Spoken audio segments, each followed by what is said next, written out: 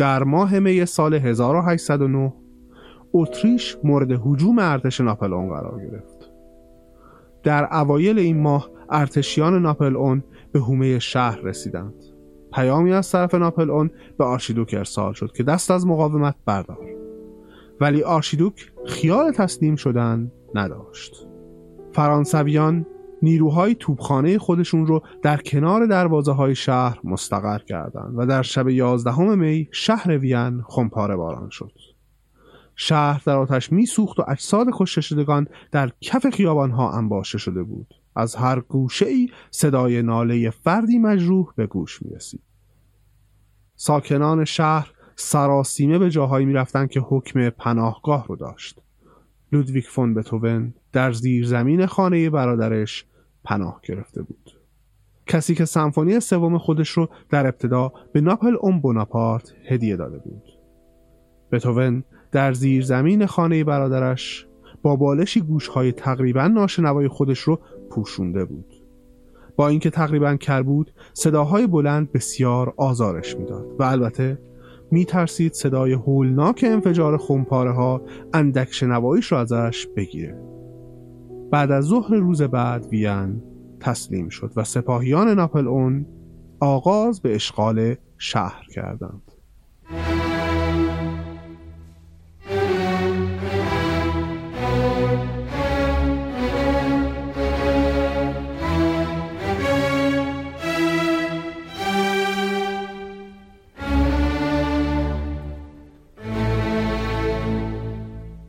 ناپلئون بسیار آگاهانه و ظریف دست به اشغال وین زد. خودش در کاخ شونبراون سکونت گزید و اعلامیه‌ای در شهر پخش کرد که در اون به وینی‌ها اطمینان داده بود که به جان و مالشان تعرضی اتفاق نمی‌افتد. هر صاحب خانه وینی مکلف شد تا به چند تن از سربازان فرانسوی سرپناه بدهد و از این سربازان پذیرایی کند. شهر وین به اشغال نظامیان فرانسوی در آمده بود.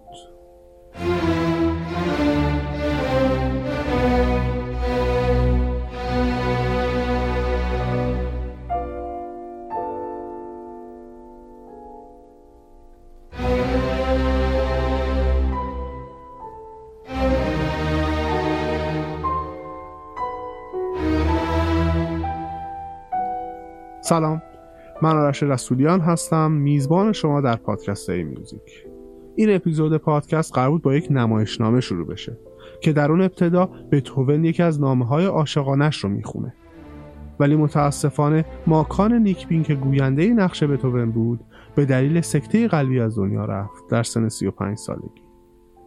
ماکان یار و یاور میوزیک بود و میوزیک یکی از یاران صمیمیش رو از دست داد. ماکان در اپیزودهای موتسارت و هایدن و بتهوون خیلی از منابع رو به من معرفی کرده بود و در ضمن همونطور که گفته بودم کتاب چارلز روزن رو هم برام شبها میخوند و وایس میفرستاد. آرش، روزن راجع به کنسرتو شماره 9 موتسارت برای پیانو حالا توضیحات خیلی مفصلی میده، ولی خود کنسرتو رو گوش کن. میگه یه تمهیدی موتسارت به کار میگیره که با یک مقدمه خیلی کوتاه یک میزانی ارکستر پس از یک میزان پیانو وارد میشه و تکنیکی که هیچ وقت توسط خود موتسارت استفاده نمیشه اما بتهوون و برامس ازش استفاده کردن. توضیحات فنی خیلی زیاد میده درباره اثری که این مدل شروع کردن تو کنسرتو گذاشت و نقطه عطفیه تو نوشتار کنسرتو. یعنی نه مقدمه‌ای خیلی طولانی داری، نه زرتی با سولو شروع میکنی مثل کنسرت‌های باروک، و در واقع اینو یک فراخوانی به کنسرت‌های آینده میدونه اینو. حالا اون قسمت‌های فنیشو باید بیای با هم بخونیم فردا.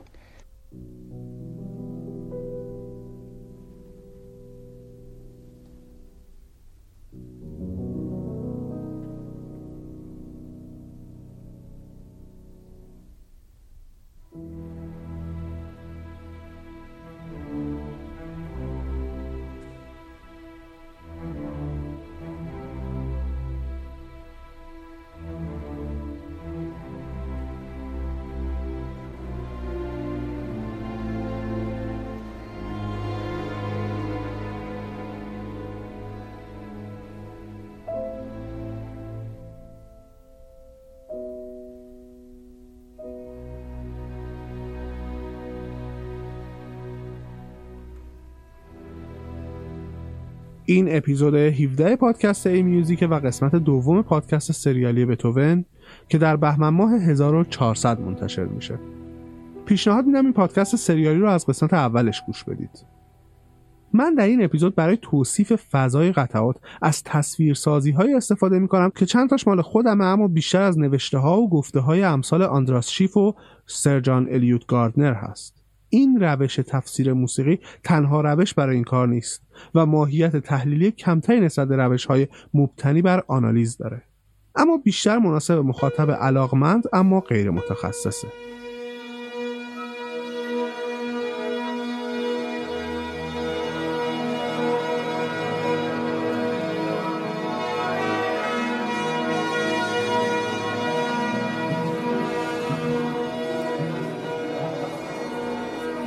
در اپیزود قبل دیدیم که چطور بتهوون در کودکی با رنج‌های بسیار بزرگ شد و معلمان خوبی هم نداشت.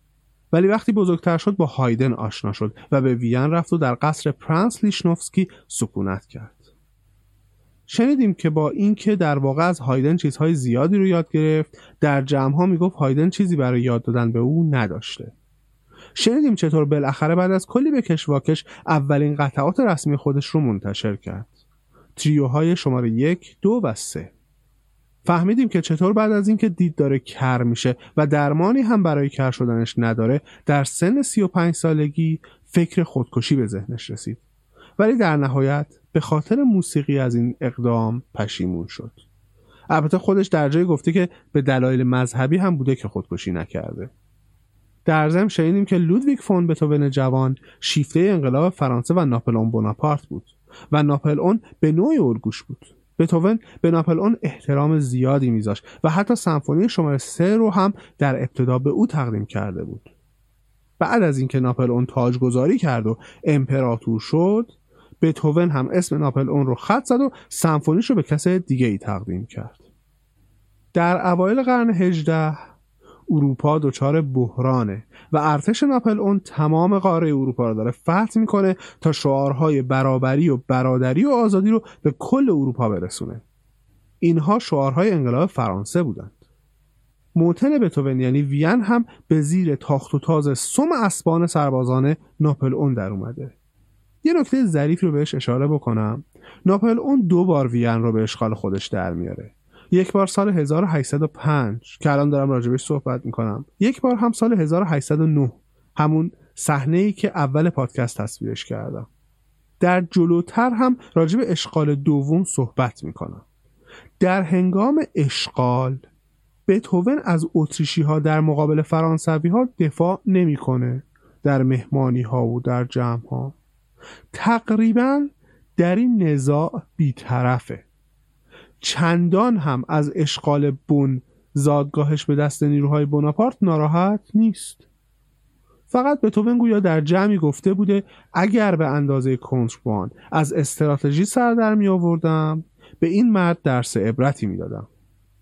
کلاً بتهوون به جنگ به دید یک بیماری نگاه میکنه که باید تحملش کرد.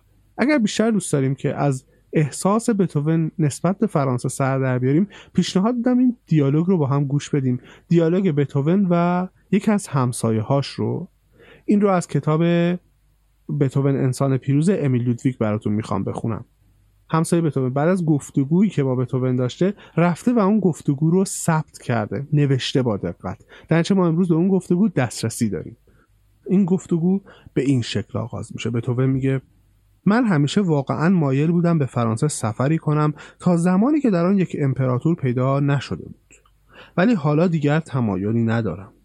تمایلم برای رفتن به پاریس نیز بیشتر به این دلیل است که سمفونی های موزارت را در آنجا گوش کنم، چون خبر شدم که آن سمفونی ها را در کنسرواتوار پاریس بهتر از هر جای دیگر اجرا می کنند.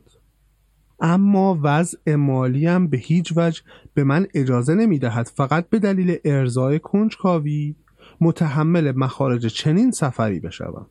از آن گذشته اگر قرار باشد به این سفر بروم باید خیلی زود عملی شود. با من بیایید، شما را تا پاریس همراهی خواهم کرد. راستی؟ منظورتان از این حرف چیست؟ چگونه می توانم چنین دعوت پرخرجی را بپذیرم؟ برای شما خرج زیادی نخواهد داشت. کالسکه‌ای که با آن سفر می‌کنیم متعلق به دولت است و کرایه‌ای لازم ندارد. چون من به تنهایی باز می‌گردم، برای شما نیز جای کافی در کالسکه هست. اگر به اتاق ساده‌ای در پاریس راضی باشید، چنین اتاقی هم در اختیارتان خواهد بود. حالا خواهش می‌کنم رضایت خود را اعلام کنید. پاریس به یقین ارزش آن را دارد که 2 هفته‌ای از وقتتان را در آنجا بگذرانید. فقط لازم است خرج سفر بازگشت را خودتان بپردازید که آن هم 50 گلدن می‌شود. با این سخنان خود مرا به وسوسه می‌اندازید. درباره آن فکر خواهم کرد. طبق نوشته‌های این همسایه آقای بارون دوترمون، این گفتگو این شکلی ادامه پیدا می‌کنه. باز بتهوون گفتگو رو آغاز می‌کنه. آخر در پاریس ملاقات کنندگانی موجب مزاحمت هم خواهند شد. هیچ اجبار و نیازی به پذیرفتن آنها نخواهید داشت. از من دعوت‌هایی خواهد شد که حوصله قبول آنها را ندارم. به پذیرفتن آن دعوت‌ها نیز احتیاجی نخواهید داشت. از من با اصرار خواهند خواست نوازندگی کنم و اثری پدید آورم. پاسخ خواهید داد که برای این کارها وقتی نخواهید داشت. در این صورت پاریسی‌ها خواهند گفت که با یک خرس سر و کار پیدا کردند. پاریس به آدم‌های غریبه آزادی کامل می‌بخشد. اگر این غریبه حالتی نامعمول و نامتعارف داشته باشد، کمکی به موفقیت او نیز خواهد بود. آیا از من انتظار می‌رود به حضور امپراتور هم برسم؟ هرگز، مگر آنکه امپراتور رسما از شما بخواهد. و شما تصور میکنید امپراتور از من بخواهد به حضورش بروم؟ شکی ندارم. اگر به او اطلاع دهند شما چه کسی هستید، حتما چنین خواهد خواست. البته قبلا به شما گفتند که امپراتور درباره موسیقی اطلاع خیلی اندکی دارد. در اینجا بارون می نویسد: سرانجام بتهوون دستش را به نشانه پذیرفتن دعوت به سویم دراز کرد و گفت همراه هم به پاریس خواهد آمد. از این بابت خیلی خوشحال شدم. البته هیچ وقت این سفر اتفاق نمیفته و بارون مجبور میشه به دلایل سیاسی به کرواسی بره. ولی شنیدن این گفتگو خالی از لطف نبود. البته قرار بود این تکه رو نمایشنامه کنم و ماکان به جای بتهوون صحبت کنه که خب پیش ما نیست. راجع به رابطه بتهوون و انقلاب فرانسه زیاد گفتم. در همین روزهای اشغال به دست قوای ناپلئون، بتهوون دست به کار نوشتن یک اپرا میشه. بتهوون اولین و تنها اپراش رو مینویسه، اپرایی با نام لئونور، یا اسمی که الان بیشتر باهاش معروفه، فیدلیو. اپرایی الهام گرفته از انقلاب فرانسه.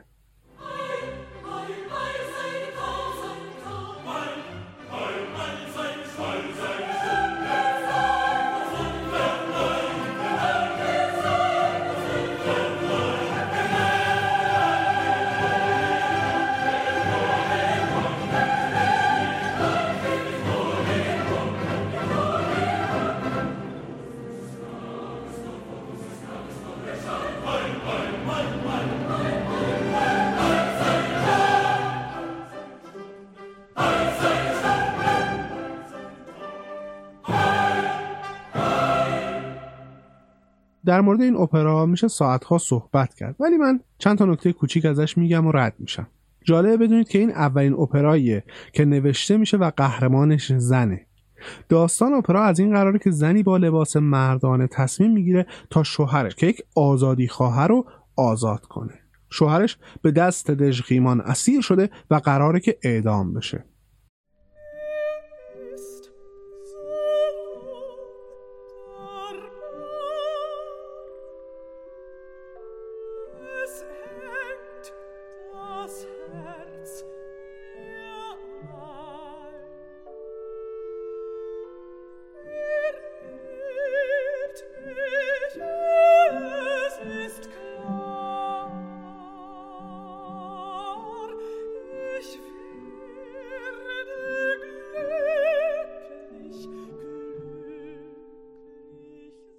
با اینکه اپرا از انقلاب الهام گرفته بود ولی قربانی انقلاب شد.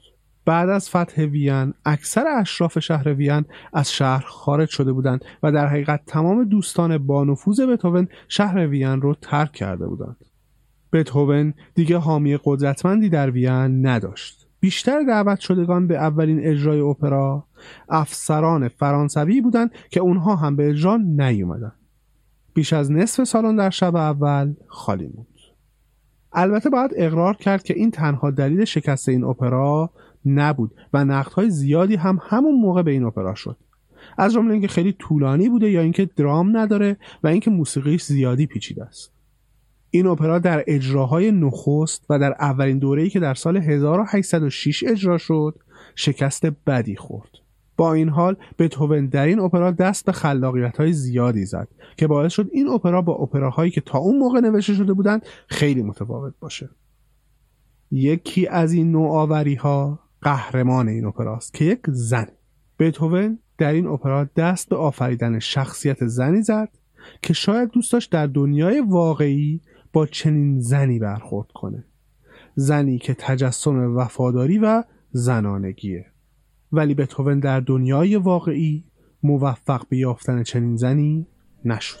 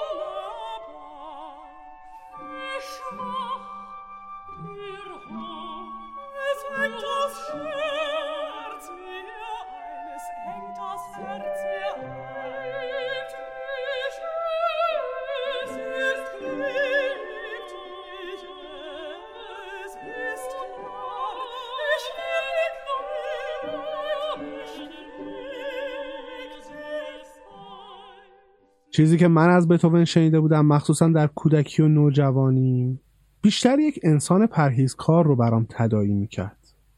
آهنگسازی که در دنیای غرقه که در اون زنها نقش زیادی ندارن. بتهوون با لباسی غالباً آشفته در عزلت و تنهایی در شهر قدم میزنه و بی توجه به اطرافش به قطعاتش فکر میکنه. مسیرهای پیاده روی هر روزش رو طی میکنه و تنها به موسیقی و آزادی میاندیشه و آرمانهای انقلاب فرانسه. از هر تجملی دوره و با اشراف برخوردی تند میکنه. چیزی که در ذهن خیلی ها هست اینه که بتهوون واقعا مانند راهبان رخت عزلت به تن کرده بوده. ولی خب این تصویر خیلی شکننده است و دور از واقعیت. بتهوون آشفته لباس میپوشیده، گهگاه با اشراف تند برخورد میکرده، ولی هم کمک‌های مالی اونها رو با کمال میل دریافت میکرده، هم آرزوی وصلت با زنی از همین طبقه رو در سر داشته. بتهوون از زنان زیباروی خوشش میومده. تعداد زیادی از قطعاتش رو به همین زنان تقدیم کرده.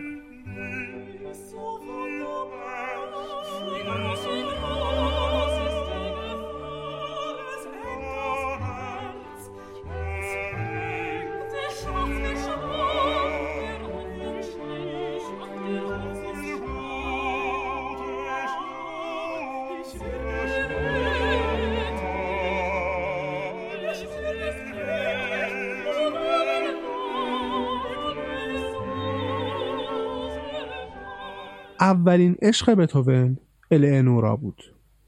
بتهوون در اون زمان نوجوان بود و هنوز به وین نیامده بود. بتهوون برای آموزش به الئنورا به خانه براونینگ ها میرفت و البته در این خونه احساس آرامشی وصف ناپذیر میکرد که قطعا نمیشه به پای الئنورا نوشته بشه.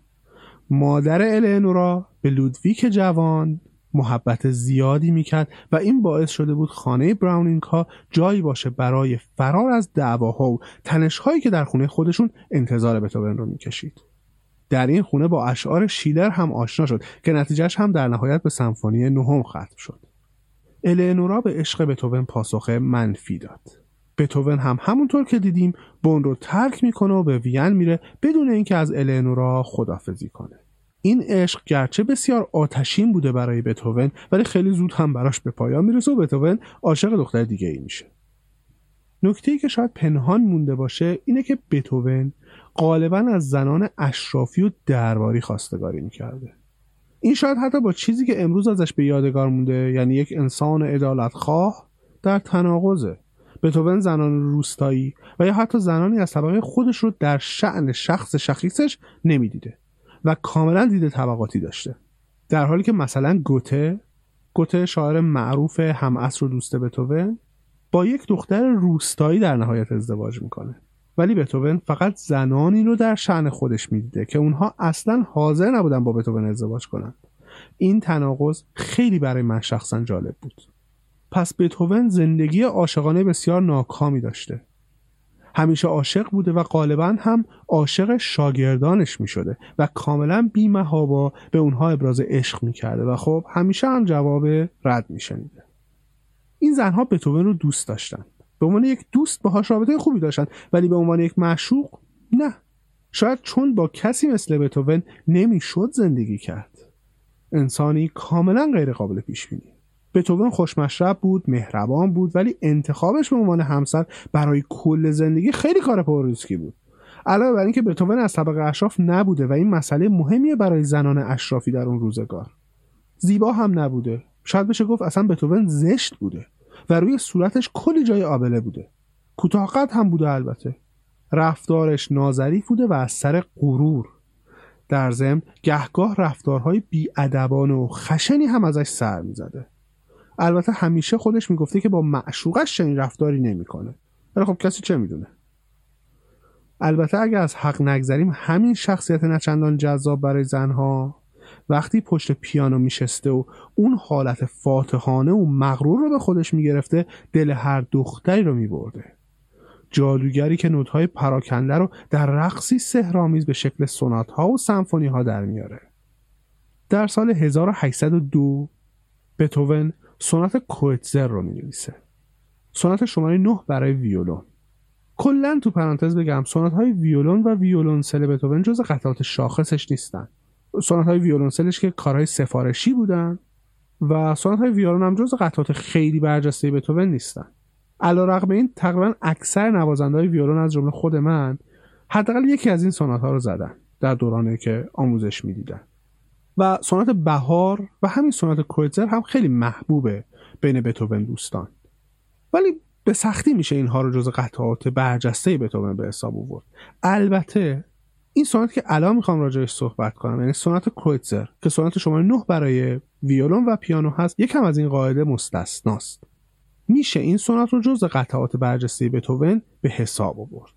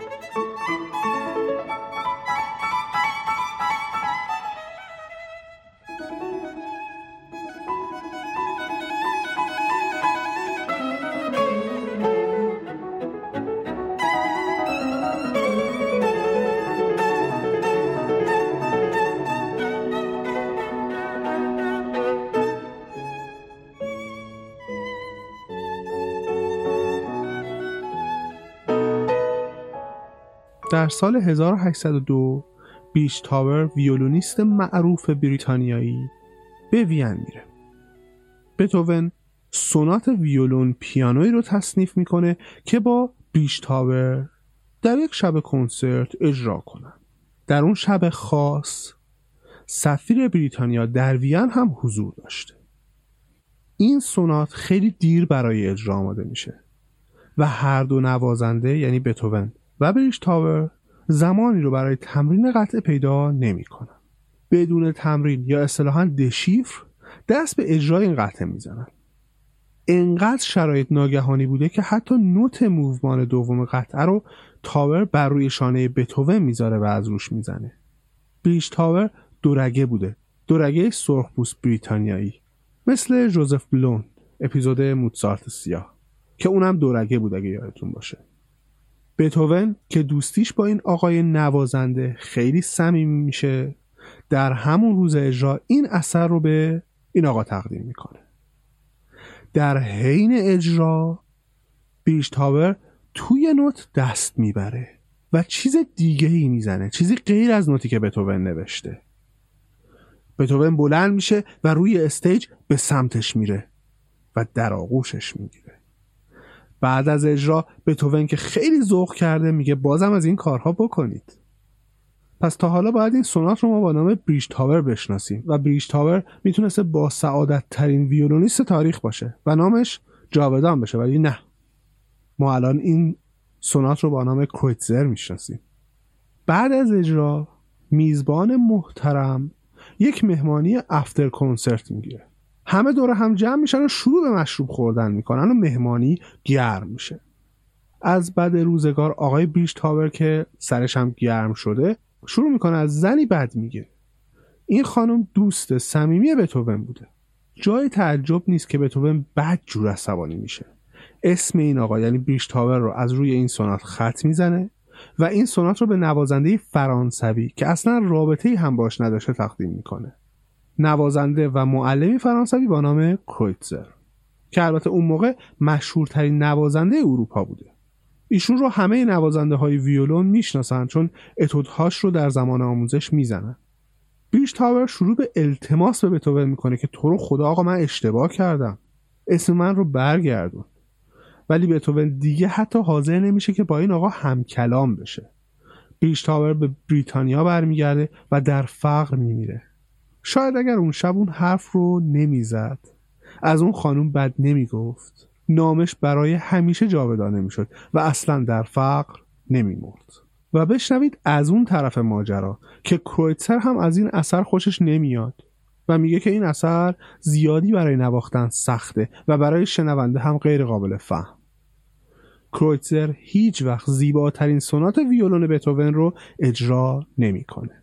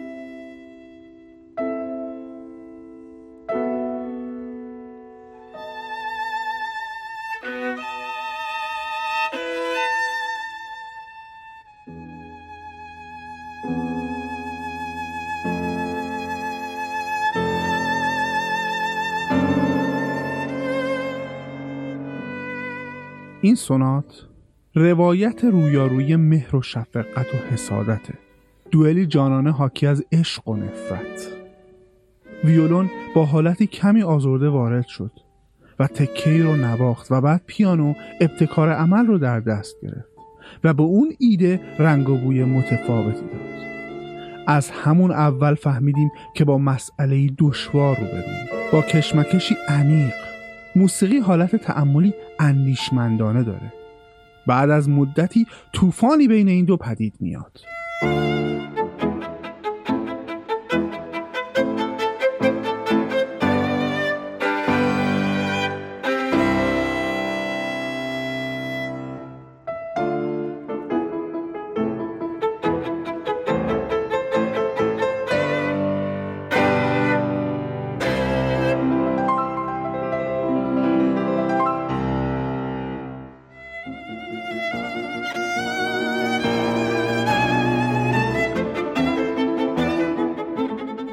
ویولون بعضی جاها تلاش میکنه تا پیانو رو به زیر سلطه خودش ببره و بعضی جاها پیانو با صلابت وارد میشه و از ویولون پیشی میگیره.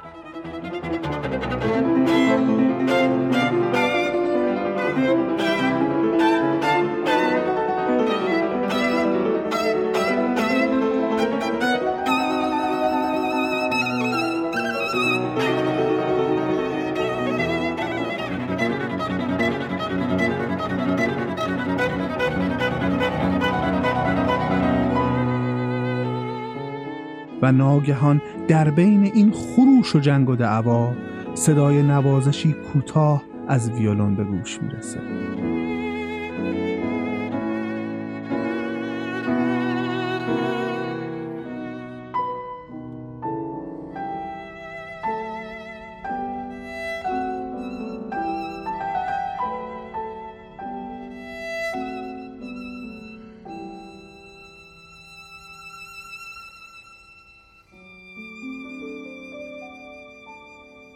در شستی‌های پیانو رعد و برق می‌غره و تمی که پیانو آغاز کرده با لحنی مطمئن و استوار ادامه پیدا می‌کنه.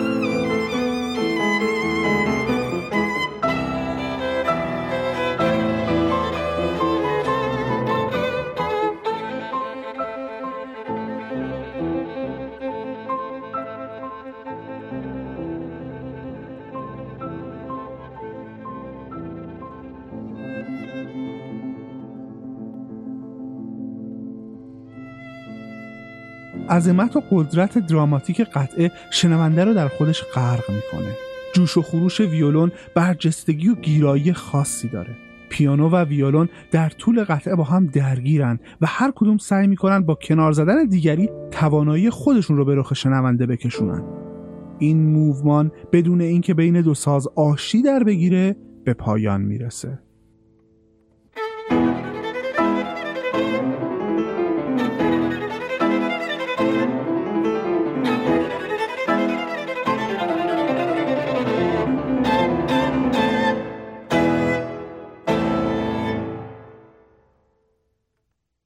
قبل از اینکه بیشتر وارد زندگی خصوصی بتهوون بشیم، بریم سراغ 2 سونات برای پیانو. دو سوناتی که بی اندازه زیبا و تأثیرگذارند و شاید بشه گفت جزو محبوب ترین سونات های پیانو حداقل برای نوازندگان پیانو هستند. سونات والدشتین و سونات آپاسیوناتا. تقریبا این دو سونات در همین زمانی نوشته شدن که بتهوون اپرای فیدلیو رو نوشته. کلا یک چیزی در مورد بتهوون جالبه که خودش همین رو میگفته. بتهوون قبل از اینکه قطعه ای رو تموم کنه به سراغ قطعه بعدی میرفته و به سختی میتونسته که روی نوشتن یک قطعه تمرکز کنه و عموماً به صورت موازی روی 3 یا 4 قطعه کار میکرده. در تابستان سال 1804 بتهوون سوناتی با نام والدشتین رو بعد از 2 سال کار کردن به اتمام میرسونه. سونات والدشتین کلید ورود به دوره میانی زندگی بتهوونه. دوره اول که تقریبا تا سال 1803 ادامه داره و در اپیزود قبل بهش پرداختیم، بتهوون داره سعی میکنه در قالب‌های آهنگسازی زمان خودش استاد بشه و در حقیقت بیشتر تابع موزارت و هایدنه. ولی در این دوره که موضوع این اپیزود و دوره میانی آهنگسازی بتهوون داره سعی میکنه از این قالب‌ها فرار کنه و دست به ساختار شکنی‌های زیادی میزنه تا بتونه چارچوب‌های خودش رو خلق کنه. تقریبا بین سالهای 1803 تا 1814 در این دوره است که به تدریج داره بتهوون زبان منحصر به فرد خودش رو پیدا میکنه. در همین دوره زندگیش هم هست که بتهوون مشهورتر و مشهورتر میشه. به شروع ساختار شکن سونات والدشتین گوش بدیم. انگار یکی داره در میزنه.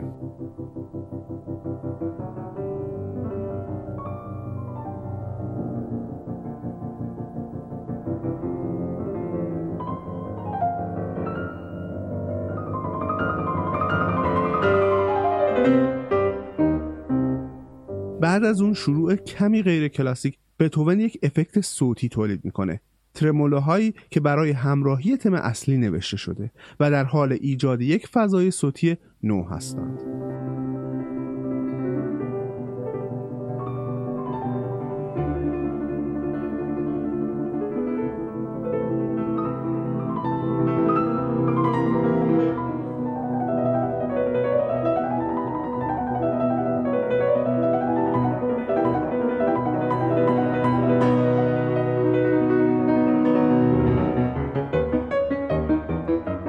کلاً بتهوون به افکت‌های صوتی بدیع علاقه خاصی داشته و چه در سمفونی‌ها و چه در سونات‌های پیانو از این افکت‌ها و اصوات جدید استفاده می‌کرده. با اینکه تقریباً شنواییشو داره از دست میده. این خیلی جالب‌تر می‌کنه موضوع رو. گویا در برهه‌هایی که شنواییش کمی بهتر می‌شده این اصوات رو چک می‌کرده و در ذهن خودش نگه می‌داشته تا در زمان مناسب اون رو استفاده کنه. اما کمی جلوتر در دیولپمان گویی طوفانی قراره برپا بشه. اینجا یک ارکستر سمفونی که کامل رو روی پیانو پیاده کرده. شما تمام گروه‌های سازی رو میشنوید. انگار تمام اون سازها رو بر روی پیانو آورده. جنگ آغاز می‌شود.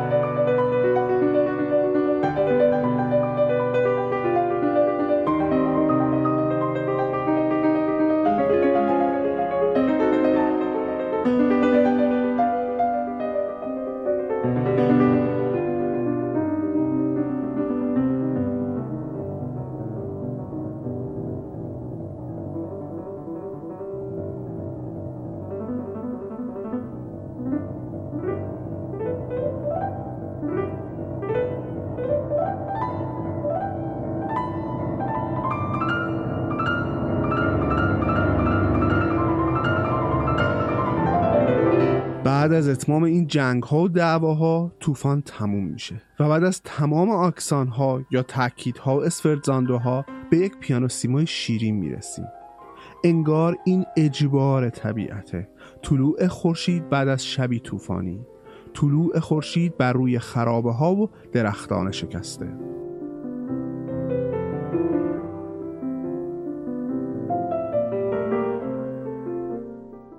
همونطور که اول پادکست گفتم سال 1805 اوضاع اتریش به هم ریخته است. جنگ با فرانسه بسیار پرهزینه بوده و کلاً اوضاع اروپا به هم ریخته است. این وضعیت سیاسی به هم ریخته رو بذارید کنار، اینکه بتهوون هی داره مشهورتر میشه و حتی از لحاظ مالی هم وضعش رو به راهه. روز به روز حامیان مالی قدرتمندتری پیدا میکنه و البته ناشران هم برای انتشار آثارش با هم رقابت میکنن. ولی بتهوون مشکلات شخصی زیادی داره. زنان بتهوون رو به عنوان همسر نمیپذیرن. بیماریش هم به اوج خودش رسیده و تقریبا داره کر میشه. خب این باعث شده بیشتر و بیشتر از جامعه اطرافش دوری کنه. در کل شرایط آشفته‌ای داره. در همین سالها بتهوون سونات شماره 23 رو می‌نویسه که شاید یکی از زیباترین قطعاتی که برای پیانو نوشته شده و البته بسیار محبوبه. به نظر از شنیدن این قطعه لذت بی‌پایانی خواهید برد و در ذهنتون برای همیشه نقش می‌بنده. باز هم ما با یک اسم جعلی طرفیم. یادتونه در اپیزود قبل سونات مهتاب رو؟ اینجا هم به همون شکله. اسم آپاسیوناتا رو ناشر آثار بتهوون بعد از مرگش در سال 1838 به این سونات داده. آپاسیوناتا یعنی بسیار با احساس عمیق و خیلی پرشور، ولی شاید اسم تراژیک برای این قطعه مناسب تر باشه، چون بیشتر از هر چیزی شبیه تراژدی های یونان باستانه. در پایان موومان اول این قطعه شما هیچ خورشیدی رو نخواهید دید که فردای روز واقعه بیرون بیاد. برعکس سونات قبلی، این موومان شما رو در تراژدی که خلق میکنه تنها میذاره. این موومان هم مثل بیشتر سونات‌های پیانوی بتهوون پیانو سیمو شروع میشه یا خیلی با صدای ضعیف و بعد یک تریلی که گویی مثل یک برگ خشکه که بر روی جریان آب افتاده. کمی جلوتر میفهمیم این جریان آب بر اثر سیلی ویرانگر جاری شده. این سیل شهر رو نابود کرده و هر نشانه آبادانی رو با خودش برده.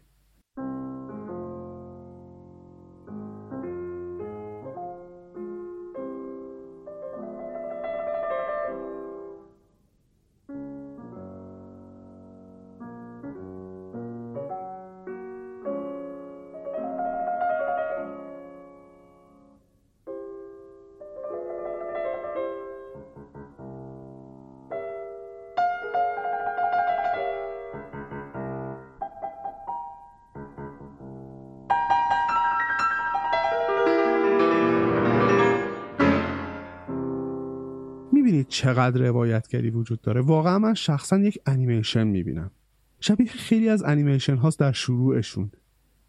داریم از دور به نقاطی نگاه میکنیم که طوفان در اونجا داره هر آبادانی رو در مینورده.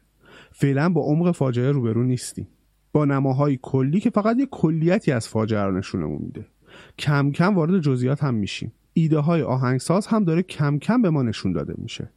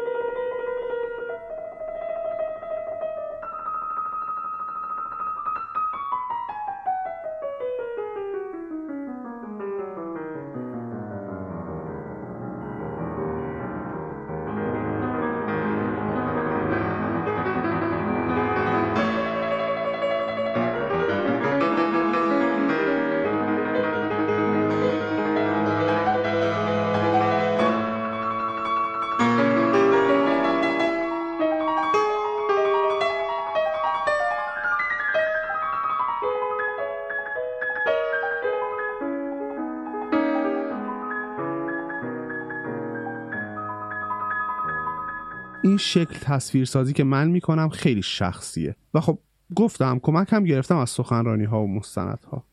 در نظر هم بگیرید که تعبیرهای بسیار متفاوتی میشه از این قطعه کرد. برای همینه که اجراها با هم خیلی تفاوت دارن. کلن هم داشتن تعبیر شخصی درباره این قطعه کار سختیه، چون پر از المان‌های مختلفه. از هر کدوم از این المان‌ها میشه برداشت متفاوتی کرد.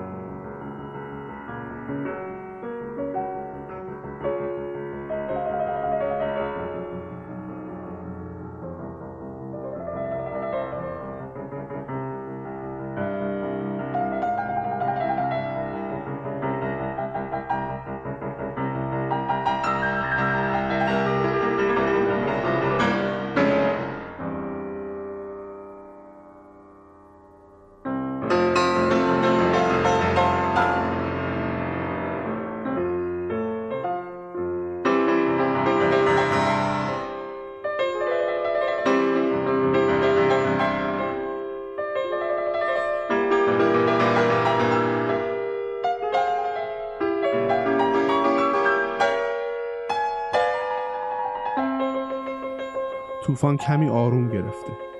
هیاهویی که آدم فکر نمی‌کنه توسط یک پیانوی تنها به وجود اومده. انگار داشتیم صدای یک ارکستر سمفونیک بزرگ رو میشنیدیم. حالا بعد از آروم گرفتن این طوفان، یک المان ساده مثل همون در زدن در سونات قبلی والدشتین، البته در ریتمی متفاوت، سر و کلش پیدا میشه.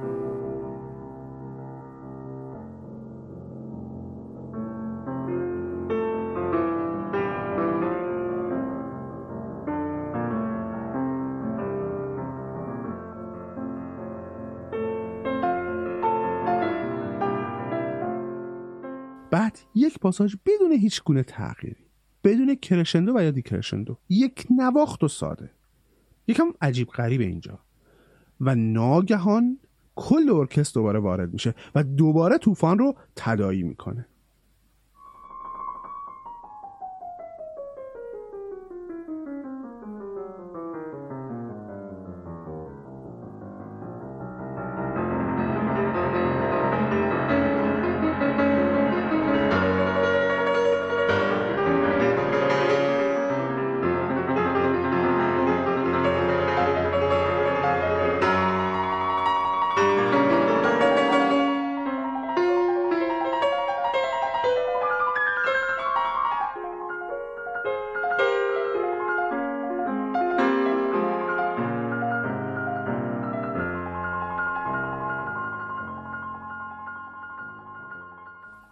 اکسپوزیسیون به پایان میرسه و دیولپمان آغاز میشه. ما با یک ارکستر کامل طرفیم. قوقایی برپا میشه و طوفانی که آروم نگرفت و هی عظیم‌تر میشه و گردبادهایی که بیشتر از پیش در هم میپیچند و هولناکتر میشن. انگار آخرالزمانه. بعد از طوفان ما نیاز به آرامش داریم، چیزی که بتهوون در این موومان به ما ارائه نمیکنه. تا آخر ما رو در این هراس باقی میذاره، هراسی تراژیک از طوفانی آخرالزمانی.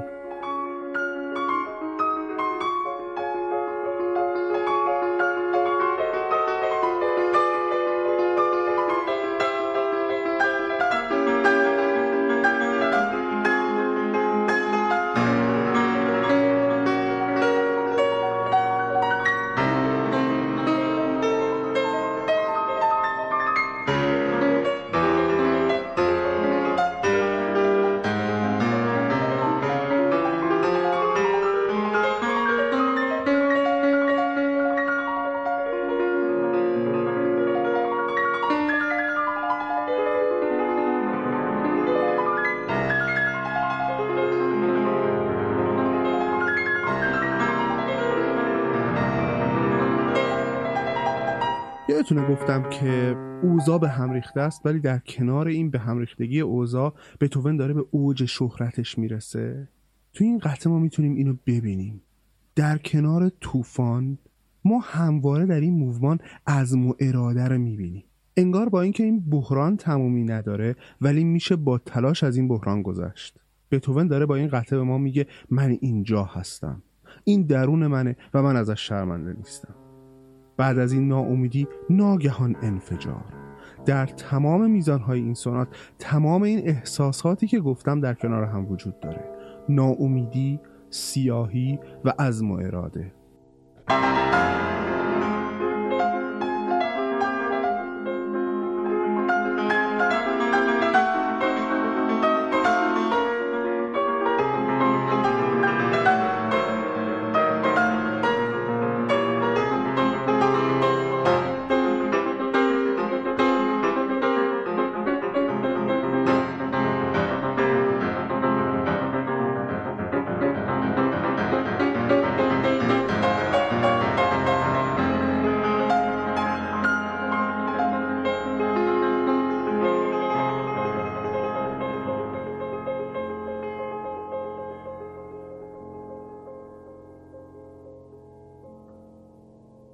موومان دوم یک تم واریاسیونه. بحثی هم که توی این اپیزود میخوام براتون یکم بازش کنم فرم تم و واریاسیونه. راستش خیلی برای این تکه زحمت کشیدم و چندین بار متن رو دوباره از اول نوشتم و به نظرم در نهایت به یک متن جالب رسیدم و این توضیحی که میدم به نظر خودم شیرینه. منابع مختلفی رو مطالعه کردم و در نهایت یک سری ویدیو پیدا کردم که خیلی شیرین این فرم رو توضیح داده. منبع رو هم نمیگم بهتون، شوخی کردم. منبع یک سری ویدیوی آموزشیه برای دانشگاه ییل که براتون در توضیحات میذارم تا حالش رو ببرید، ولی قول بدید که پادکست هم گوش بدید، چون به نظرم خیلی شیرین بود این ویدیوها. امکان داره بی خیال پادکست بشید. اول ببینیم تم چیه. برای اینکه ببینیم تم چیه بیایم کمی زود سراغ سمفونی 5 بتهوون بریم. البته جلوتر راجع به سمفونی 5 بتهوون حسابی صحبت میکنم. الان زودتر یکم بهش گوش بدیم چون یه چیزایی میخوایم از توش یاد بگیریم. این سمفونی هم از 4 موومان تشکیل شده. به شروع موومان اول گوش بدیم. خیلی هم دیگه معروفه دیگه، همه شنیدیم.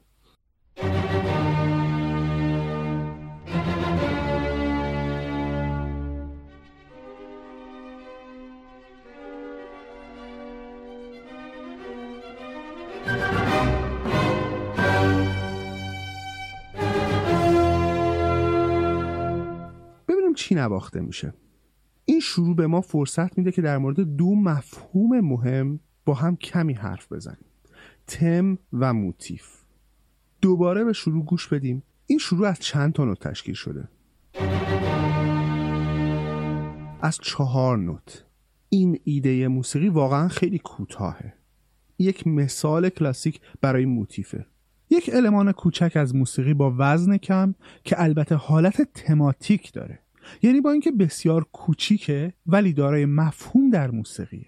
مثلا اگر از همین موتیف ابتدایی سمفونی 5 نوت آخر رو بگیرم، دیگه این سلول کوچک دارای مفهوم موسیقایی نیست و نمیشه بهش گفت موتیف. حالا بیایید بریم به موومان دوم سمفونی و شروع این موومان رو هم با هم بشنویم. موومانی که ما در اون یک ایده یا تم طولانی رو میشنویم که در جریانه و حرکت میکنه.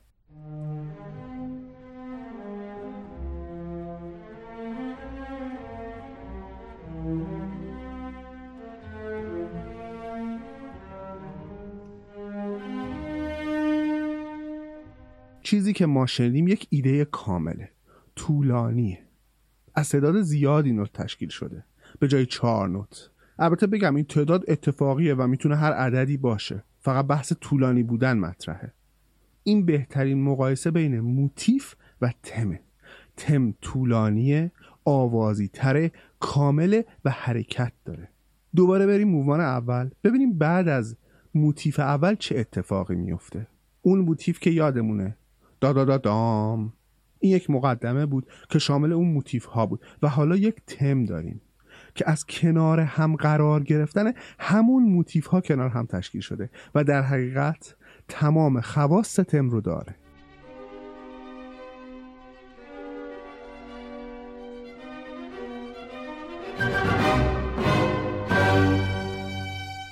حالا بریم سراغ موومان سوم. ببینید چطور یک تم رو میشنویم و بعد سازهای بادی برنجی شروع به نواختن میکنن. اونها چی میزنن؟ دوباره دقت کنیم.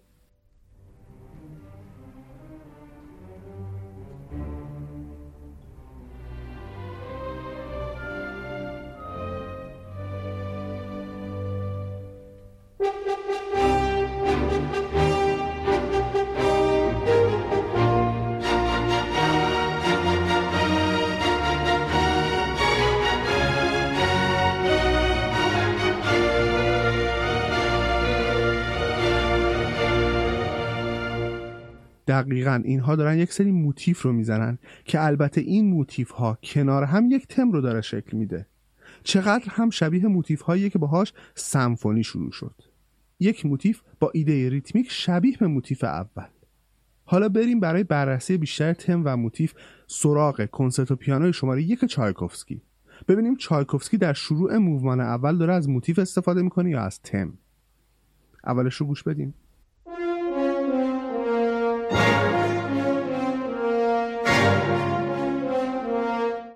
چی بود؟ تم یا موتیف؟ موتیف بود. حالا چند تا نوت بود؟ 4 نوت. بله، به اندازه شروع سمفونی پنجم بتهوون که اونم 4 نوت بود. این عدد هم اتفاقیه. لزوما موتیف از 4 نوت تشکیل نمیشه. مسئله کوچک بودنه. حالا بریم جلوتر. وقتی پیانو وارد میشه ببینیم چه اتفاقی میفته. از جایی که پیانو شروع میکنه به ارکستر گوش بدیم ببینیم چی میزنه. ارکستر داره تمی رو میزنه که موتیف ابتدایی رو هم در دل خودش داره. پیانو داره ارکستر رو اکومپانی یا همراهی میکنه.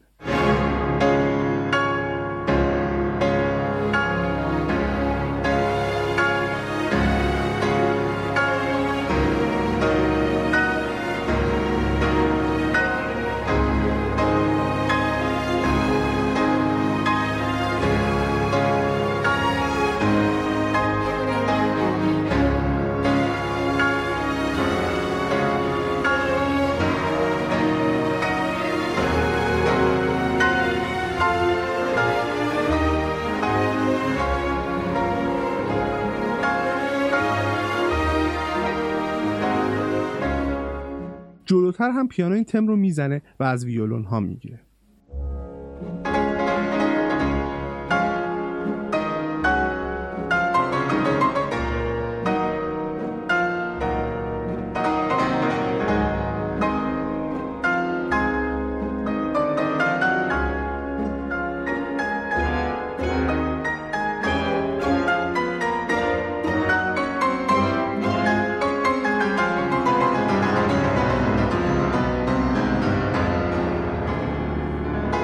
دقیقاً اون چیزی نبود که ویولون میزنه، ولی به هر حال قابل تشخیصه که یک تم که شباهت زیادی به تم ویولون ها در تکه قبل داره توسط پیانو نواخته میشه. و حالا ذهی ها چه میکنن؟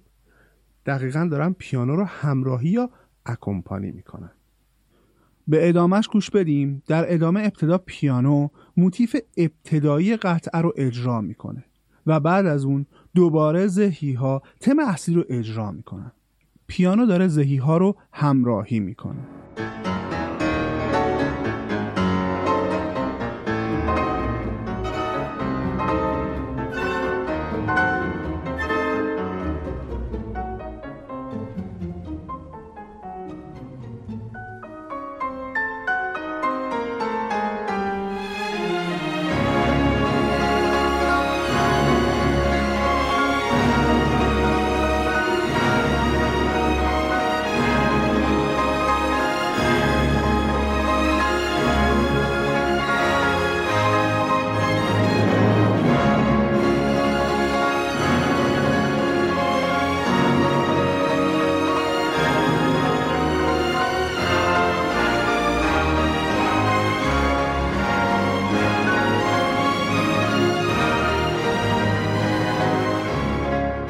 موتیف رو تعریف کردم برای که درک بهتری نسبت به تم پیدا کنید. وارد تعریف دقیق تر موتیف نمیشم. میرم سراغ تم. پس تم یک ایده کامل از موسیقیه. البته داخل تم موتیف هم وجود داره. حالا ببینیم تم و واریاسیون چیه. ببینید در مثال سونات که در اپیزود قبل صحبت کردیم میتونه چند تم وجود داشته باشه. ولی ما در اینجا غالبا فقط یک تم داریم. بعد از اجرای تم دوباره و دوباره همون تم اجرا میشه، ولی یک چیزی توش تغییر میکنه. هر بار که تم اجرا میشه با تغییری در اون تمه، مثل یک قطار که از روی چشمان شما رد میشه. واگن‌ها هم اندازن ولی هر کدوم با هم تفاوت‌هایی دارن، رنگشون، آدم‌ها یا موادی که توشن، حتی شکلشون. بریم به یکی از تم واریاسیون‌های ساده و معروف گوش بدیم. تمی که ما امروز به توینکل توینکل لیتل استار میشناسیمش، که البته در فارسی به دینگ دینگ دنگ دنگ هم معروفه. این تم برای بچه‌ها بوده در فرانسه. موزارت این تم رو میگیره و یک تم واریاسیون باهاش میسازه در 25 سالگی.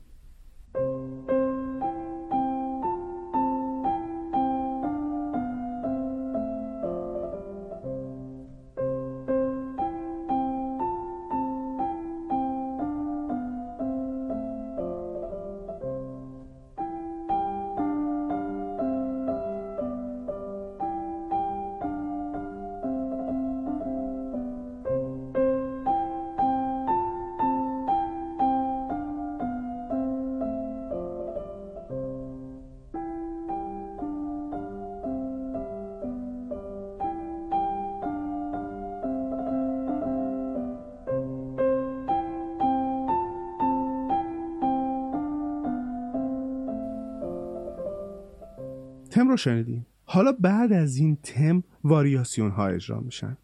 در حقیقت همون تم اولیه با تغییراتی در اون.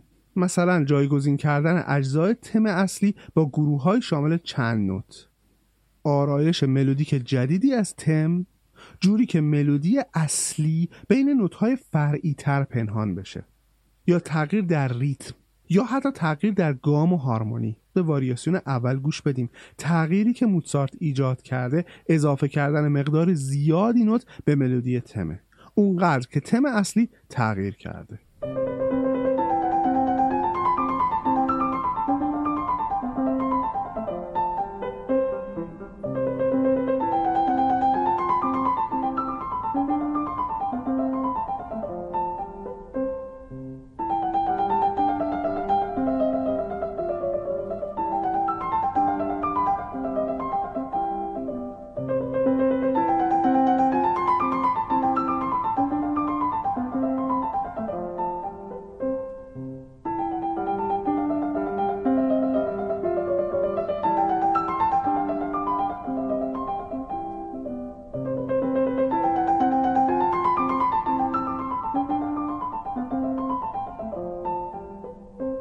واریاسیون دوم خیلی جالبه. ملودی تغییر زیادی نکرده، ولی موزارت تو اکومپانی یا دست چپ پیانیست تغییراتی رو ایجاد کرده. با دقت گوش بدیم هم به تم و هم به زمینه و ببینیم کدوم تغییر کرده و کدوم نه.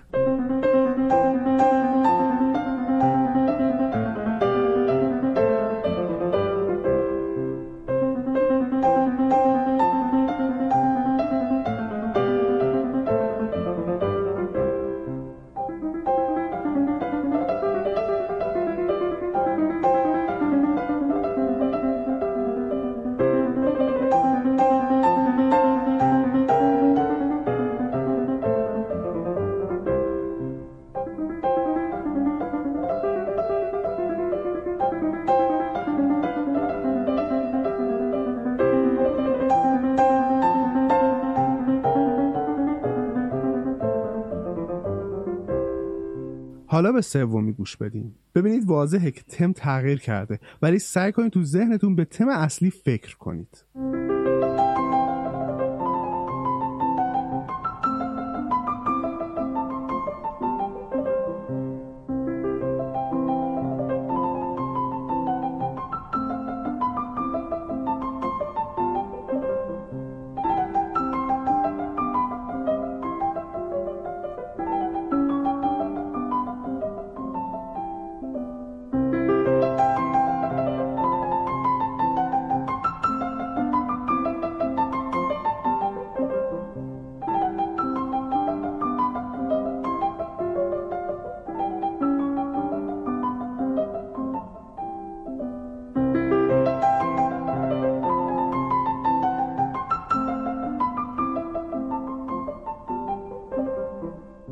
در واریاسیون سوم که شنیدیم خیلی تم تغییر کرده بود. به واریاسیون پنجم گوش بدیم.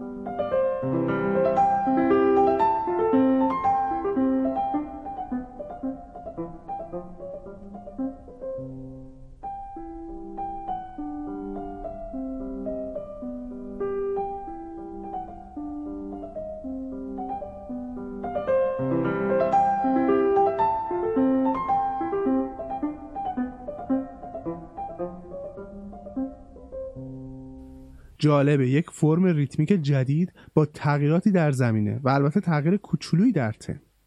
بیشتر تغییر در ریتم داریم. حالا این واریاسیون که واریاسیون هشتمه.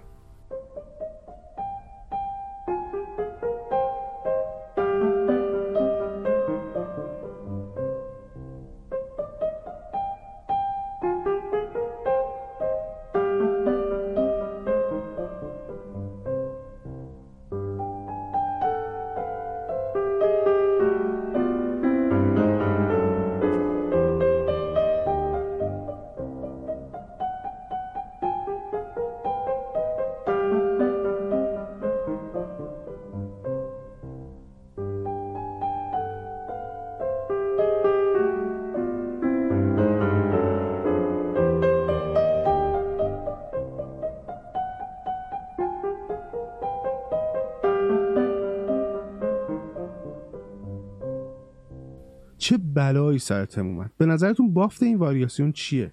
پلیفونی یا هوموفونی؟ بله، پلیفونیه. در حالی که تم و واریاسیون های قبلی همه هوموفونیک بودن. پس تو این واریاسیون موزارت بافت قطعه رو تغییر داده و تازه گام قطعه هم تغییر کرده و مینور شده. اما واریاسیون آخر، ببینیم موزارت چی کار کرده با تم. سعی کنید هنگام شنیدن بهش باز تم رو تو ذهنتون بیارید و ببینید آیا ارتباطی بین این واریاسیون و تم اصلی درک میکنید یا نه.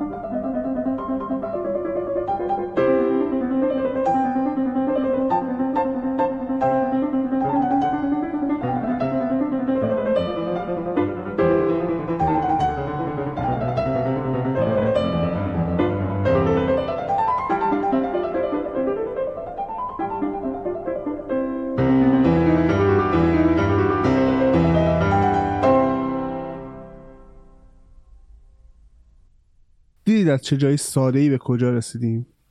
این دلیلیه که برای تم و واریاسیون آهنگسازان علاقه دارن از تم‌های ساده استفاده کنن. این کارو میکنن تا شما رو شگفت زده بکنن. خیلی وقتا هم امکان داره که تم پیچیده‌ای رو برای این کار انتخاب کنن. همه این قصه ها رو گفتم که بگم موومان دوم سونات آپاسیوناتا یک تم واریاسیونه.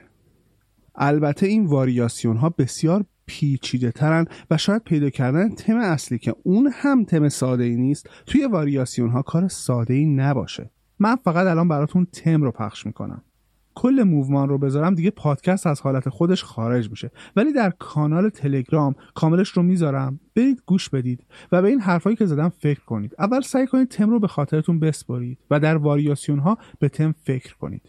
ببینید در هنگام شنیدن واریاسیون ها تم اصلی در ذهنتون میاد و آیا واریاسیون ها تم رو براتون تداعی میکنن؟ ولی به هر حال سعی کنید تم رو به خاطرتون بسپارید و در واریاسیون ها بهش فکر کنید و از خلاقیت بتهوون لذت ببرید.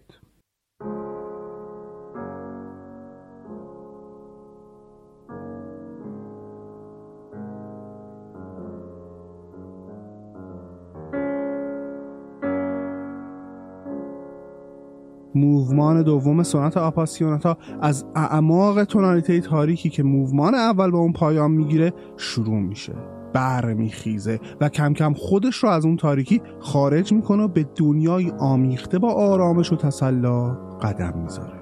این سونات پیانو در حین اجرای واریاسیون ها به حالتی اندیشناک و دستخوش تأمل فرو میره، ولی گویا این آرامش و این در عمق تفکرات فرو رفتن بیهوده است، زیرا در موومان سوم همون طوفان‌های موومان اول باز می‌گرده.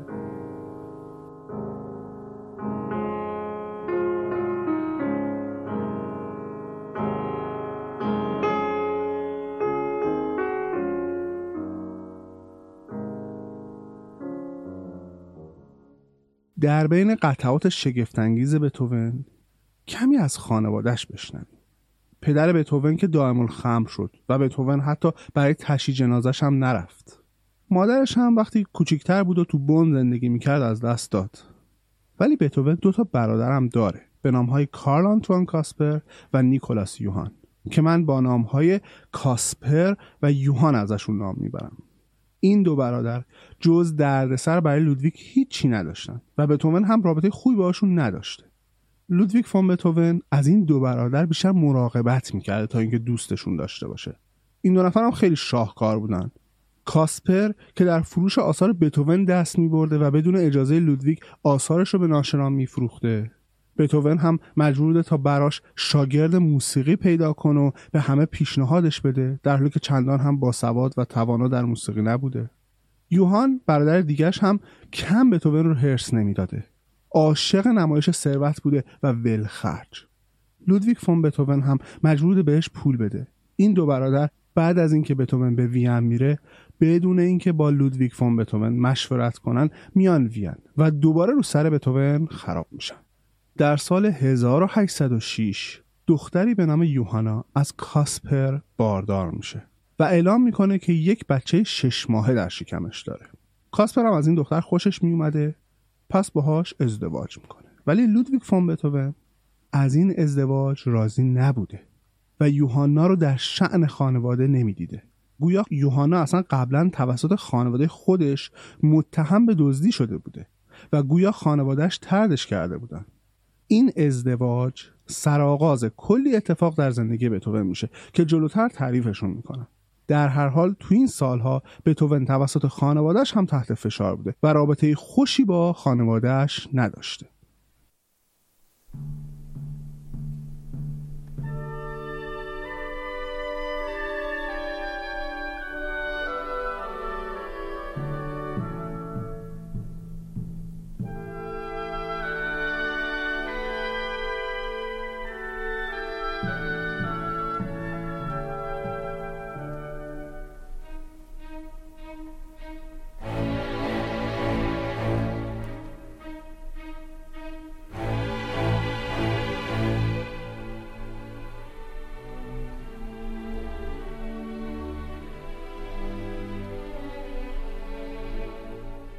در همین سالی که بتهوون از دست کاسپر هرس میخورده و از ازدواجش ناراحت بوده، به دیدن اجرای کنسرتو ویولون میره که خیلی براش جالب توجه بوده.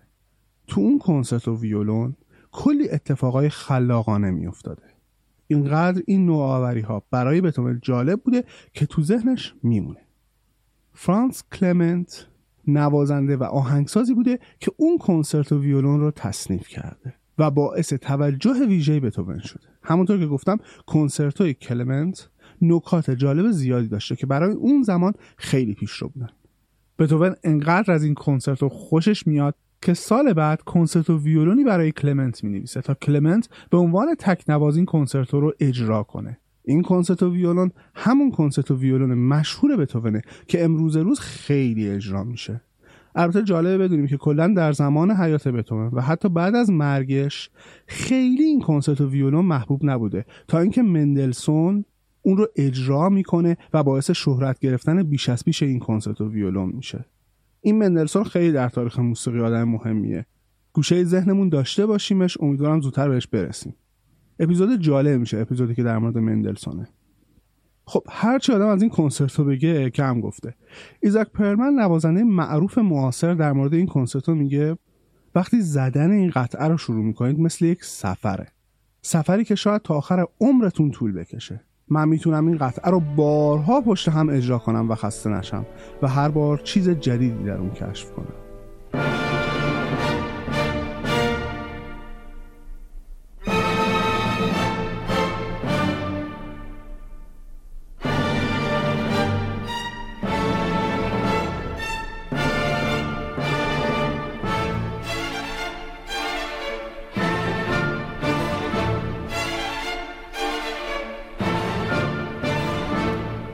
این کنسرتو چیزای عجیب کم نداره. مثلا شروع پارت ارکستر 3 دقیقه است و بعد از اون 3 دقیقه ویولون وارد میشه.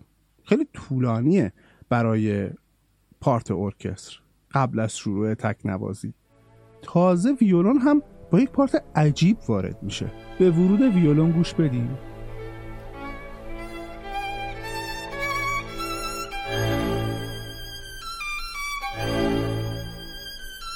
این اکتاف ها خیلی جذابن و خیلی هم برای نوازنده ویولون ترسناک. ملت تماشاگرها 3 دقیقه منتظر ورود تو بودن، بعد یهو اگه کوچکترین خطایی بکنی همه میفهمن. تازه جوری نوشته شده که همه آماده شنیدن اون تکه نوازنده ویولون هستن و ارکستر کلی شلوغ کرد و ناگهان یک سکوتی حکم فرما میشه تا حضرت ویولون شروع به تکنوازی کنه. خب برای تکنواز ویولون خیلی ترسناکه. فکر کنم الان دوباره شنیدن این ورود خالی از لطف نیست.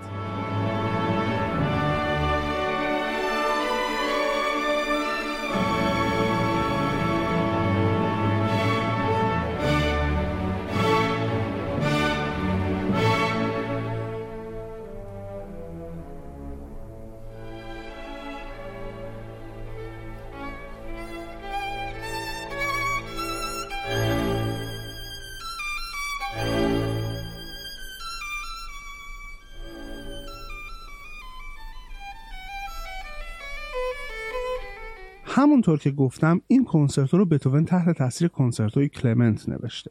بیایم یکم شباهت هاشون رو بررسی کنیم. هر دو قطعه در گام ره ماژور هستند. در اون زمان خیلی رسمی نبوده که در کنسرتوها ملودی اصلی توسط سازی غیر از تکنواز اجرا بشه. یعنی عموماً تمهای اصلی رو تکنواز اجرا میکنه. ولی در این قطعه میشنوید که کاملا ارکستر تم اصلی رو اجرا میکنه و تکنواز داره ارکستر رو اکومپانی و همراهی میکنه. چیزی که جالب ترش میکنه اینه که ویولون داره در رجیستری بالاتر از رجیستر تم اصلی این همراهی رو انجام میده. یعنی داره از ملودی اصلی زیرتر میزنه. بیایم به این تکه از کنسرتو ویولون بتهوون گوش بدیم. اول ملودی اصلی خیلی زیر توسط ویولون اجرا میشه. بعد ما انتظار داریم که ویولون به این نواختن ملودی ادامه بده. ولی شروع میکنه یک سری نوت‌های تریوله میزنه و دیگه ملودی اصلی دست ارکستر میفته و ارکستر که ملودی اصلی رو داره اجرا میکنه. به ارکستر گوش بدید و به ویولون ببینید تم اصلی رو کی داره اجرا میکنه.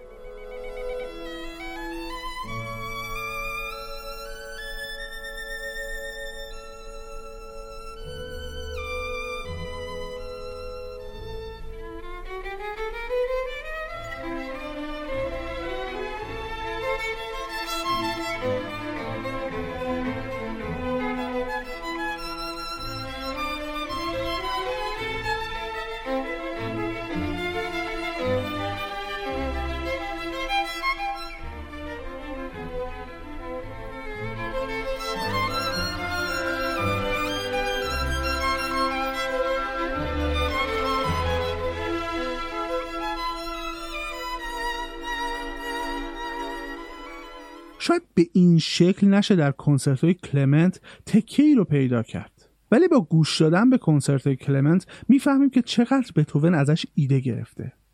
الان یک تکه از کنسرتوی کلمنت رو با هم بشنویم.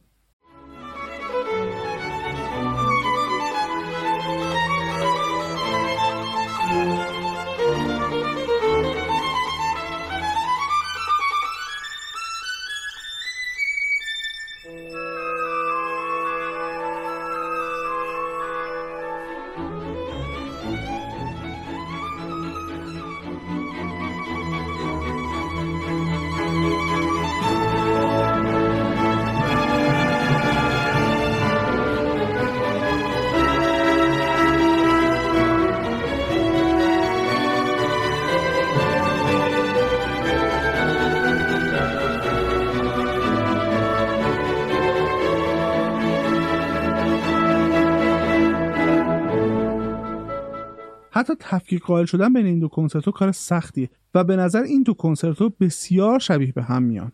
این برداشت ها به همینجا ختم نمیشه.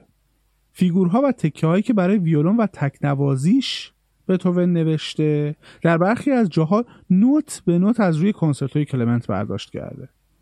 این چیزی که براتون تعریف کردم در مورد نقش زدن ملودی اصلی توسط تکنواز در کنسرتوها در دوران بعد از بتهوون عوض میشه ها. مثلا در کنسرتو ویولون مندلسون که سالها بعد نوشته شده این رو میبینیم. یعنی نوازنده ویولون ارکستر رو همراهی میکنه، حتی گاهی با صدای زیرتر. البته نمیشه پنهان کرد که بتهوون و البته کلمنت در به وجود اومدن این نوآوری سهم اصلی رو داشتن. تو این دوتا اپیزود خیلی از وسواس بتهوون گفتم و گفتم بیش از آهنگسازان قبل از خودش روی آثارش وقت میذاشته. ولی بیاین با هم یه چیز بامزه رو توش دقیق شیم. بتهوون ابتدا تکه‌ای از کنسرتو رو به این صورت نوشته بوده. بعد این تکه رو تغییر داده به صورتی که الان میشنویم. تکه اول از دست نوشته هاش به جا مونده بوده. میبینید شاید بگید اولی هم ایده جالبی داره و زیباست. بتهوون در بازنویسی ایده را پیچیده تر کرده و البته بهش جلوه داده و دراماتیزه ترش هم کرده. شاید اکثر آهنگسازای اون زمان به همون ایده اول رضایت میدادن، ولی بتهوون به هر قطعش مثل تنها اثرش نگاه میکرده و وقت زیادی روش میذاشته. همین نگاهش به آثارش بوده که هر کار سفارشی رو نمیپذیرفته. مثلا یک بار نوشتن یک اثر مذهبی رو رد میکنه به این دلیل که ارتجاعی بوده. نامه‌ای که به سفارش دهنده مینویسه جالبه، براتون میخونمش. آقایان، امیدوارم به لعنت شیطان دچار شوید. آیا باکی ندارید از اینکه پیشنهاد میکنید من چنین سوناتی تصنیف کنم؟ در دوران بیقراری ها و آشفتگی های انقلابی البته چنین پیشنهادی میتوانست معنایی داشته باشد، اما حالا در این دوران که همه چیز بار دیگر به مسیر اصلی و کهن خیش باز می‌گردد و بناپارت با پاپ عهدنامه‌های منعقد می‌سازد، در این دوران اگر چنین سوناتی تصنیف شود مثل این است که یک مس برای مریم عذرا تصنیف شود. در این دوران دلم می‌خواهد بیدرنگ مدادم را در دست بگیرم و با نوت‌های خیلی درشت یک قطعه ایمان به وحدانیت تصنیف کنم. ولی تو را به خدا از من نخواهید در این دوران که بار دیگر مسیحیت رونق یافته است چنین سوناتی بسازم. نه، بهتر است مرا از این کار معذور بدارید. از من چنین کاری ساخته نیست و اصرار شما هم فایده ای ندارد. بتهوون نه تنها هر کار سفارشی رو نمیپذیرفته، بلکه کلن زیر بار حرف زور هم نمیرفته. کلن شجاعت بتهوون جدا از هر تناقضی که در رفتارش بوده آدم رو تحت تاثیر قرار میده. سال 1805 برای اولین بار وین توسط سپاه ناپلئون اشغال میشه. بعد از اشغال وین توسط سپاهیان ناپلئون، پرنس لیشنوفسکی میزبان بتهوون بوده و بتهوون 1 ماه رو در قصر ایشون مهمون بوده و زندگی کرده. فضا همون فضایی بوده که اول پادکست تصویر کردم. ولی من در اول پادکست سال 1808 رو تصویر کردم که وین برای بار دوم اشغال شد. یک شب در همون 1 ماهی که بتهوون مهمان پرنس بوده، پرنس ضیافتی برپا میکنه و چند شاهزاده رو دعوت میکنه. همونطور که در اول پادکست تعریف کردم، هر صاحب خانه‌ای موظف بوده تا از چند تا از سپاهیان فرانسوی در خانه‌اش پذیرایی کنه. در اون شب هم چند تن از سربازان فرانسوی مهمان پرنس بودند. مهمانان از بتهوون میخوان که براشون پیانو بزنه. بتهوون هم که حال نکرده بوده با مهمانان میگه نمیزنم. چرا حال نکرده بوده؟ اینجا خیلی مهمه. کلا یک نکته آموزشی برای غیر موزیسین ها. یکی از سپاهیان برمیگرده به بتهوون میگه که شما ویولون هم میزنید؟ شما معروف ترین و چیره دست ترین پیانیست اروپا کنارت نشسته. ازش میپرسی ویولون هم میزنی؟ یعنی دیگه سوال نبود ازش بپرسی؟ بتهوون هم جواب نمیده، ولی کلا این سوال مسخره میره رو اعصابش. پرنس لیشنوفسکی هم شروع به اصرار میکنه که آقا یک قطعه برای ما بزن دیگه. یکی از مهمانان که ارتشی هم بوده به شوخی بتهوون رو تهدید میکنه که اگر پیانو نزنی دستگیرت میکنم. بتهوون هم بلند میشه و فریاد میزنه نه برای تو میزنم نه برای امپراتورت. بعد هم میره به اتاقش. پرنس شاکی میشه و بتهوون رو تهدید میکنه که اگر از اتاق بیرون نیاد و پیانو نزنه چند روز در اتاق زندانیش میکنه. بتهوون هم ناگهانی و کمی مخفیانه از قصر خارج میشه و در حقیقت فرار میکنه. البته که پرنس هم واقعا نمیخواسته و حتی نمیتونسته بتهوون رو در اتاقش حبس کنه، ولی به هر حال بتهوون زیر بارون شدید فرار میکنه و از وین خارج میشه. بعد برای پرنس نامه‌ای با این مضمون می‌نویسه: پرنس، آنچه تو هستی بر اثر بخت و تصادف نصیبت گشته، در حالی که من خودم هستم و آنچه را دارم به میراث نبرده‌ام. تا کنون هزاران پرنس وجود داشتند و بسیاری پرنس های دیگر نیز به وجود خواهند آمد، ولی بتهوون فقط یکیست.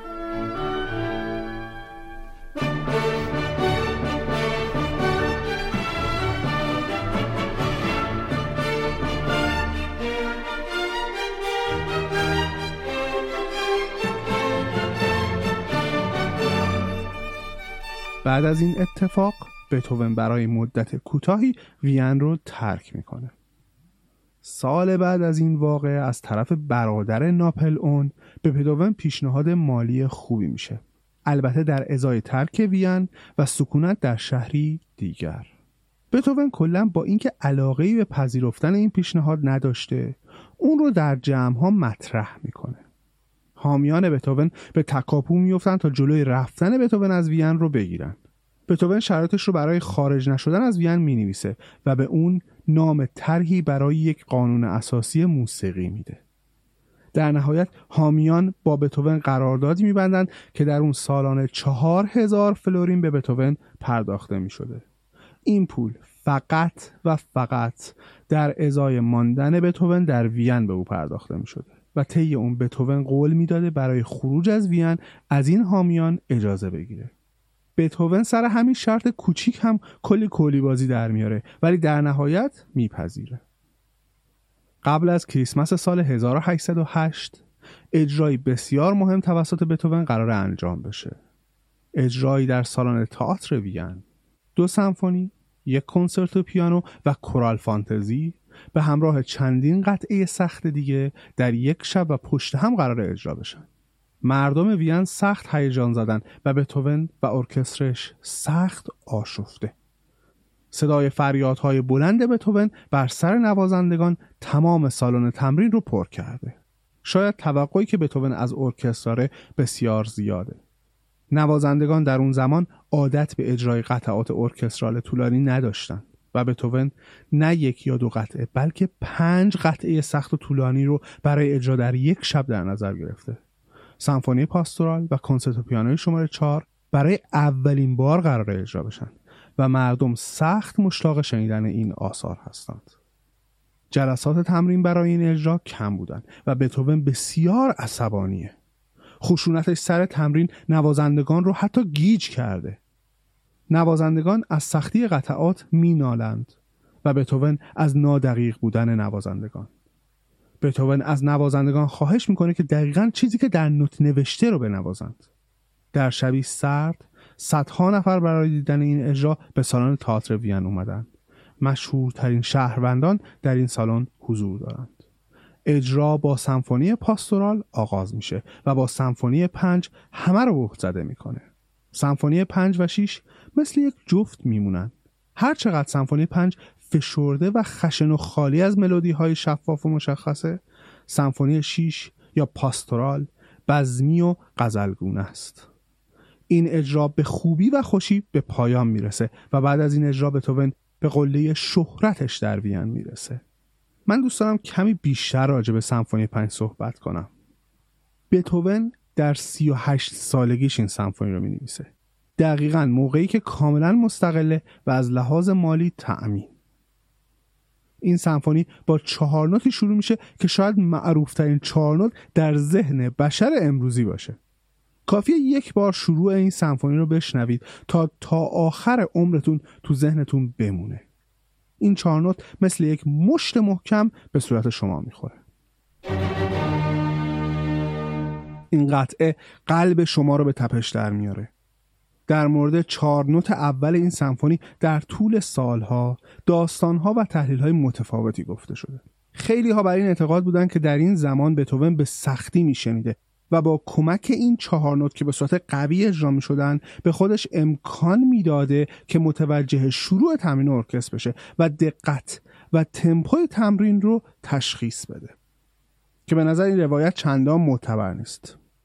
روایت دیگه‌ای که جان الیوت گاردینر در مستند اسرار سمفونی 5 بتهوون مطرح میکنه اینه که این 4 نوت نماد انقلابیگری بتهوونه و نمادی از اعتقادات سیاسی بتهوون. با اینکه اعتقادات سیاسی بتهوون در اون زمان بالا پایین زیاد داشته، ولی در مجموع دلش با انقلاب فرانسه بوده. بیایم به آوازی گوش بدیم که انقلابیون با اون قسم میخوردن که به آرمانهای انقلاب پایبند باشن.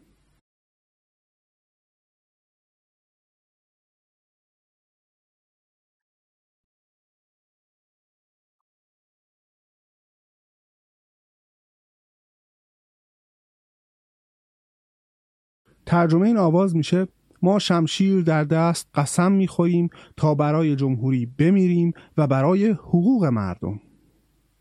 چقدر این تکه شبیه همون 4 نوت آغازین این سمفونیه. نقش موسیقی در انقلاب فرانسه خیلی زیاد بوده و در حقیقت موسیقی کمک میکرده تا انقلابیون به هیجان بیان. بتهوون هم با این 4 نوت با تمام انقلابیون داره هم قسم میشه. او هم قسم میخوره برای رسیدن به هدف انقلاب، یعنی برابری، برادری و آزادی، از پا نشینه و جانش رو در راه هدفش بده. این 4 نوت رو ننوشته تا کمکی به ناشنواییش باشه، بلکه این 4 نوت نماد غرور، جاه طلبی و آزادی خواهی بتهوونه.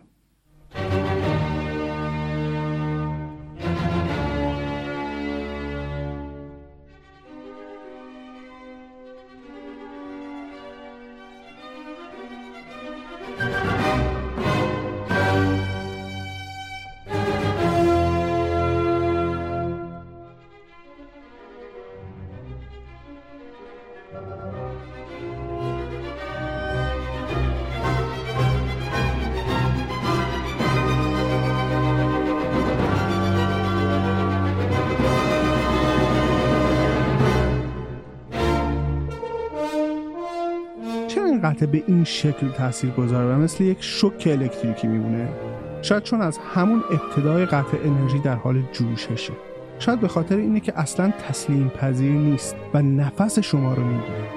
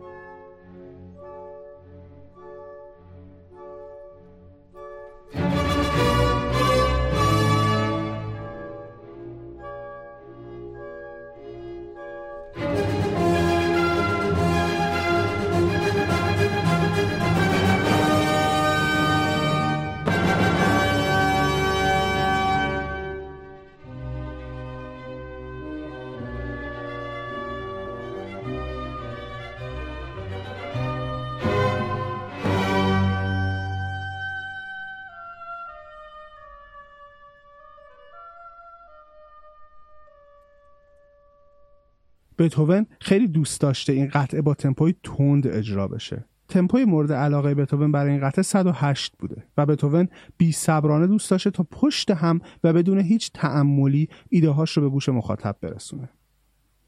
الان میشه یه نکته ریزی رو گفت. غالبا اگه پای صحبت شنوندگان حرفه‌ای موسیقی کلاسیک نشسته باشید، شنیدین علاوه بر این که راجع به قطعات محبوبشون صحبت میکنن، راجع به اجراهای مختلف از اون قطعه هم صحبت میکنن. یکی از عواملی که اجراهای مختلف از یک قطعه رو متفاوت میکنه، سرعتیه که رهبر یا اگر رهبر نباشه نوازندگان انتخاب میکنن. جان الیوت گاردینر بر اساس مطالعاتی که انجام میده به این نتیجه میرسه که بهترین سرعت برای این موومان از سمفونی 5 108 که محبوب خود بتهوون هم بوده. حالا بیایید به یه اجرا گوش بدیم. رهبر این ارکستر سرعت پایینتری رو برای این قطعه انتخاب کرده. تفاوت رو با هم ببینیم.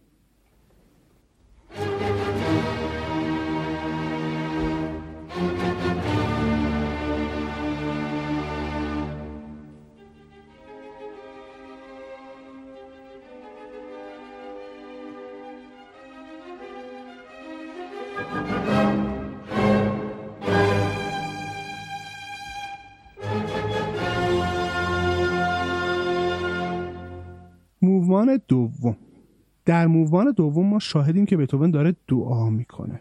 بتهوون چندان مذهبی نیست. نامش رو شنیدیم. نامه‌ای که برای رد کردن تقاضایی برای نوشتن قطعه مذهبی نوشته بوده. تضاد این موومان با موومان اول داره ظرفیت انسان رو به ما نشون میده.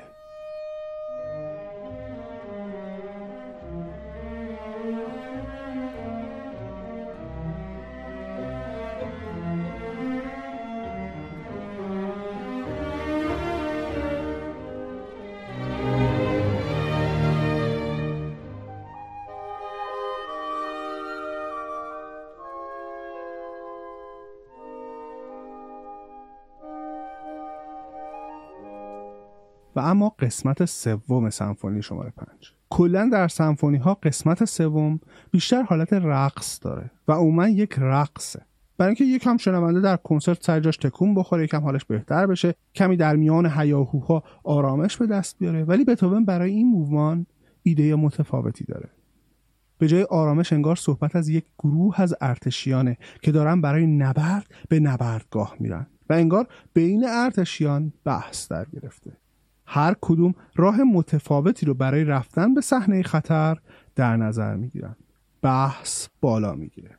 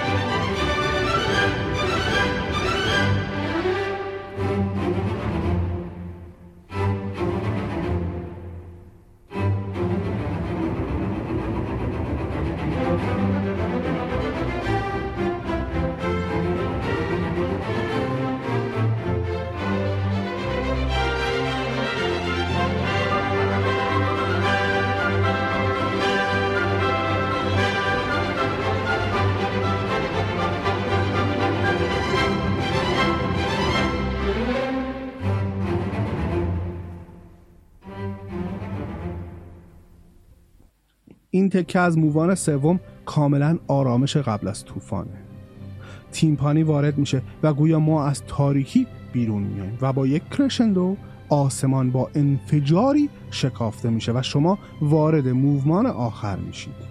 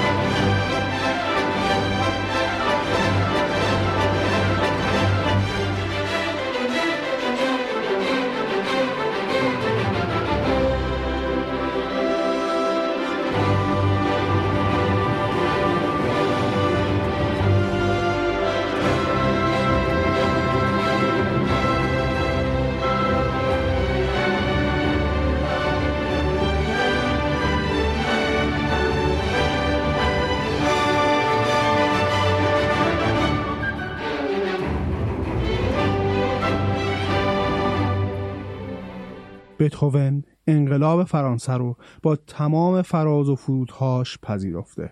تاجگذاری ناپلئون و پیمانش با پاپ برای بتهوون بسیار ناراحت کننده بود، ولی در نهایت بتهوون با انقلاب هم پیمان شده. انقلاب فرانسه واقعیت جدید در اروپا است. این سمفونی در وین چندان مورد استقبال قرار نگرفت و بالعکس در فرانسه خیلی از این سمفونی خوششون اومد. خب چون ارجاعات به تمهای انقلابی رو کاملا میفهمیدن. در فرانسه هنگام اجرای این سمفونی یکی از سربازان ناپلئون که در سالن حضور داشته و داشته به اجرای سمفونی گوش میداده در انتها بلند میشه، دستهاش رو مشت میکنه و فریاد میزنه زنده باد امپراتور.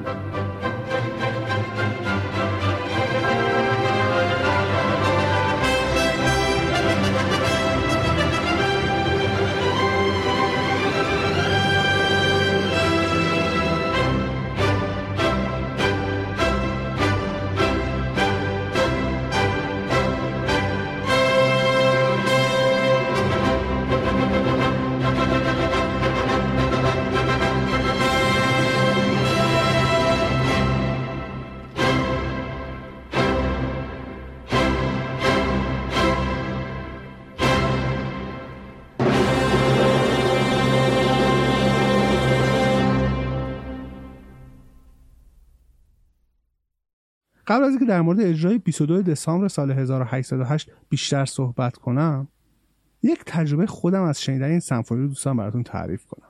شاید بارها و بارها در اجرا یا در خونه این سمفونی رو شنیدم، ولی یک تجربه از شنیدن این سمفونی رو نمیتونم فراموش کنم.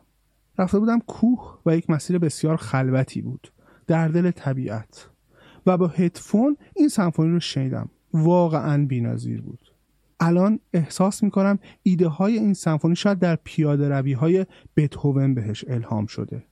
بتهوون مسیرهایی رو در اطراف وین هر روز پیاده روی میکرده و حتی در همین مسیرها هم عاشق یک دختر روستایی شده که البته خیلی کوتاه بوده و اتفاقی هم بینشون نیفتاده. در مورد سمفونی 5 صحبت کردم، ولی در اون اجرای معروف 22 دسامبر سال 1808 قطعات دیگه هم اجرا شدن. یکی از اون قطعات کنسرتو پیانوی شماره 4 بود. این کنسرتو برای اولین بار در اون شب اجرا شد. بتهوون خودش پشت پیانو نشست و قطعه رو اجرا کرد. احتمالاً اولین سوالی که در ذهن شما شکل میگیره اینه که مگه بتهوون کر نشده؟ چطور خودش رهبری میکنه و بعد هم به عنوان سولیست پیانو دست به اجرا میزنه؟ این سوال نه تنها برای شما شنونده ای میوزیک مطرح میشه، بلکه در همون زمان هم سوال اکثر شنوندگان آثار بتهوون بوده. همین پرسیدن چطور بتهوون رهبری میکنه و یا حتی اصلا آهنگسازی میکنه. این سوال هم که همون موقع هم جواب دقیقی براش وجود نداشته، باعث شده بود که شایعات زیادی پیرامون بتهوون شکل بگیره. بگذاریم برگردیم و سوال رو جواب بدیم. چطور بتهوون با وجود ناشنواییش رهبری میکرده؟ اول اینکه بتهوون کم کم ناشنواییش رو از دست داد و هنوز در سال 1808 کامل ناشنوا نشده بوده. با این حال این جزو آخرین اجراهای بتهوون به عنوان پیانیسته. بتهوون در این زمان نوت‌های زیر رو کاملا نمیشنیده، ولی با شنیدن ضعیف نوت‌های بمتر تقریبا حدس میزده که ارکستر داره چی کار میکنه. در ضمن هماهنگی ارکستر رو با چشمانش میدیده. در مورد نوازندگیش هم همینه. انقدر در این سالها پیانو زده و تسلط داره که تقریبا با حس لامسه و حس بیناییش نوازندگی میکنه. البته که باید بگم دیگه داریم به آخرین اجراهای بتهوون نزدیک میشیم و چیزی نمیگذره که بتهوون دست از اجرای آثارش برمیداره. کنسرتو پیانوی شماره 4 دریچه‌های جدید رو برای آهنگسازان باز کرد و نقش جدید و قدرتمندی رو به پیانو در کنسرتو پیانوها داد. غالبا در کنسرتوها ارکستر در ابتدا شروع به نواختن میکنه و شنونده رو آماده میکنه تا به تکنوازی پیانو گوش بده. ولی در این کنسرتو چنین نیست. قطعه با تکنوازی پیانو شروع میشه. اگه یادتون باشه در یکی از کنسرتو پیانوهای موزارت هم چنین اتفاقی افتاد، ولی بتهوون در کنسرتو پیانوی شماره 4 این کار رو خیلی جدی و طولانی میکنه. تکنوازی ابتدای پیانو خیلی شباهت به بداهه نوازی داره. با اینکه اصلا بداهه نوازی نیست، ولی چنین حسی رو به شنونده میده. گویا بتهوون بر پشت پیانو نشسته و اون قدرت بی‌نظیرش در بداهه نوازی رو داره به رخ ما میکشه. چیزی که در اون بیش از هر کار دیگه ای استاد بوده.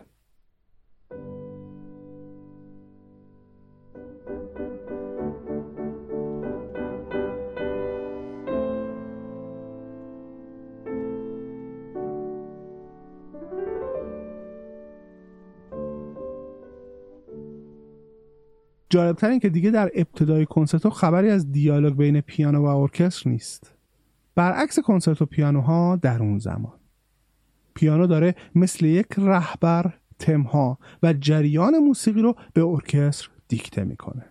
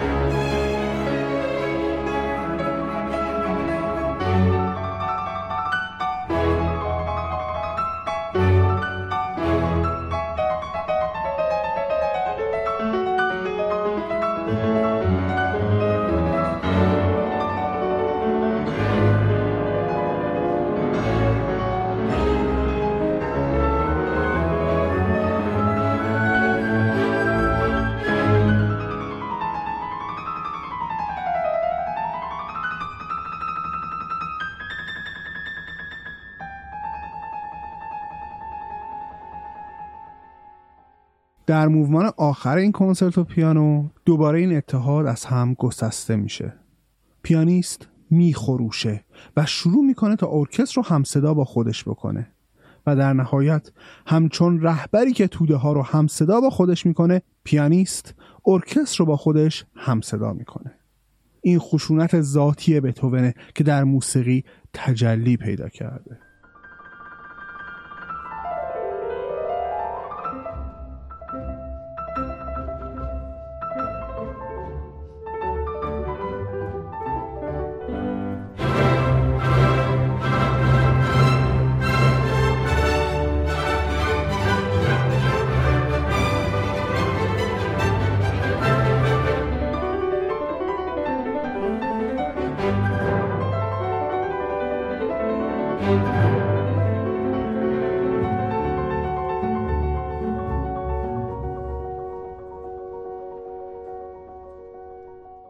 کنسرت 22 دسامبر سال 1808 یکی از موفق ترین اجراهای بتهوون بود و اون رو به قله شهرت رسوند. الان بتهوون موفق ترین آهنگساز وین و اروپاست. مقرری سالیانه خوبی هم براش تعیین شده. اوضاع اقتصادیش که خیلی راضی کننده نبود تغییر کرده و الان کاملا راضیه. کلا نه ناشران و نه حتی حمایتگران بتهوون با بتهوون بر سر مسائل مالی چونه نمیزنن. هر مبلغی که بتهوون درخواست میکنه رو پرداخت میکنن. ولی نبود عشق در زندگی بتهوون آزارش میده.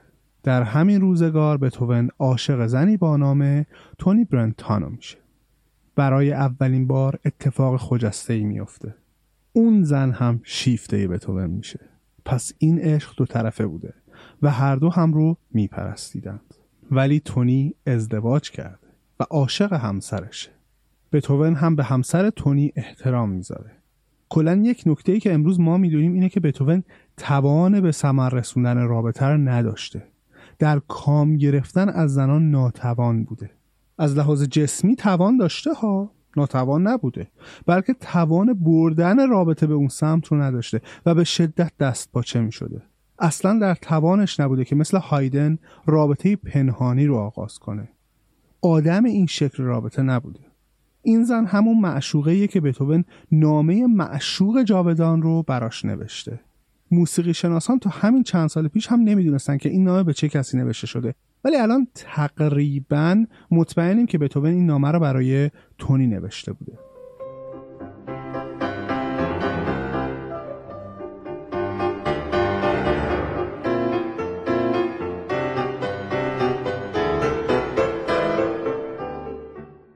فرشته من، همه چیز من، جان و روح من، چرا باید دستخوش چنین اندوه عمیقی باشم؟ آیا عشق ما میتواند فقط از راه گذشت و فداکاری دوام یابد؟ در این که از سر همه چیز بگذریم و همه چیز را آرزو نکنیم؟ آیا تو میتوانی این واقعیت را تغییر دهی که از هر جهت و با تمام وجودت متعلق به من نیستی و من هم تمام و کمال به تو تعلق ندارم؟ آیا تو میتوانی این واقعیت را تغییر دهی که از هر جهت و با تمام وجودت متعلق به من نیستی و من هم تمام و کمال به تو تعلق ندارم؟ آه خدایا، بر زیبایی و لطف طبیعت نظری بیفکن و روحت را به آن کسی که باید باشد تسلیم کن. عشق همه چیز را برای خود می‌طلبد و در این میان از هر جهت حق دارد. بدین سان مسئله بر سر بودن من با تو و بودن تو با من است. تو به آسانی فراموش می‌کنی که من باید برای خودم و برای تو زندگی کنم. اگر ما دو نفر کاملاً با یکدیگر متحد می‌شدیم، تو بیشتر از من از این بابت احساس زیان و غمزدگی نمی‌کردی. سفر من وحشتناک بود.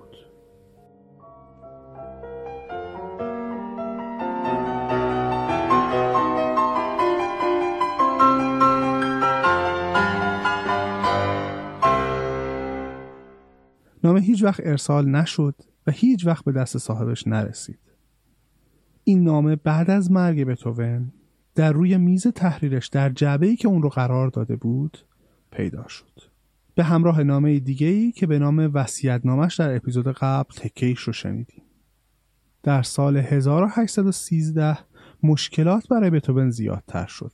در عشقش باتونی کاملا شکست خورد و به شدت افسرده شد. شاید یکی از اصلی ترین شانس‌هاش برای تشکیل یک خانواده رو بتهوون از دست داد. به دلیل بحرانی شدن شرایط جنگی با فرانسه، اوضاع مالی حمایتگرانش هم خراب شد و به اندازه کافی به بتهوون پول نمیدادند. در این زمان بتهوون هم تقریباً به صورت کامل ناشنوا شد. روز به روز آشفته‌تر و ناشادتر می‌شد. در انظار عمومی بسیار آشفته و کثیف بود و عموماً به نقطه‌ای با دهان باز خیره می‌موند. یکی از سرشناسان وین بعد از رفتن به خانه بتهوون خونش رو اینجوری تصویر میکنه: در ذهنتون بیشترین آشفتگی و کثیفی رو که میتونید تصور کنید.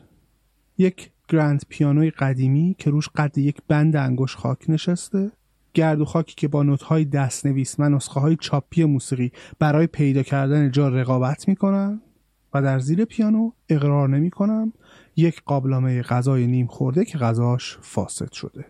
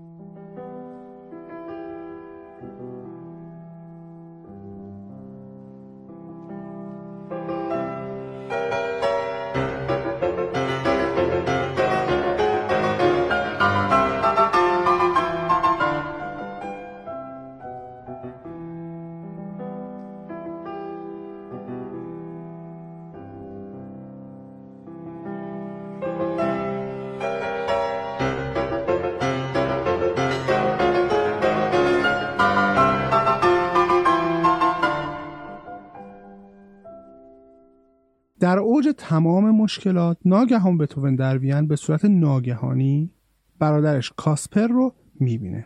سالهاست که این دو با هم دیداری نداشتن و بتهوون با برادرش قطع رابطه کرده. دعوای این دو بر سر ازدواج کاسپر با یوهانا بوده. بعد از اینکه یوهانا با کاسپر ازدواج میکنه، بچهش رو به دنیا میاره. گفتم اصلا از کاسپر باردار بوده قبل از ازدواج. بتهوون اعتقاد داشته که یوهانا اصلا لایق مادر شدن نیست و توان پرورش دادن یک نفر از خاندان بتهوون رو نداره و خلاصه در اون زمان باهاش قهر میکنه. ولی بعد از 7 سال برادرش و برادرزادش رو اتفاقی در وین میبینه. دقیقاً موقعی که اصلاً اوضاع روحی خوبی نداره. در همون ابتدای دیدار میفهمه که کاسپر سخت مریضه و در حال مرگ. از همون اول برادرزادش کارل جلب توجهش رو میکنه.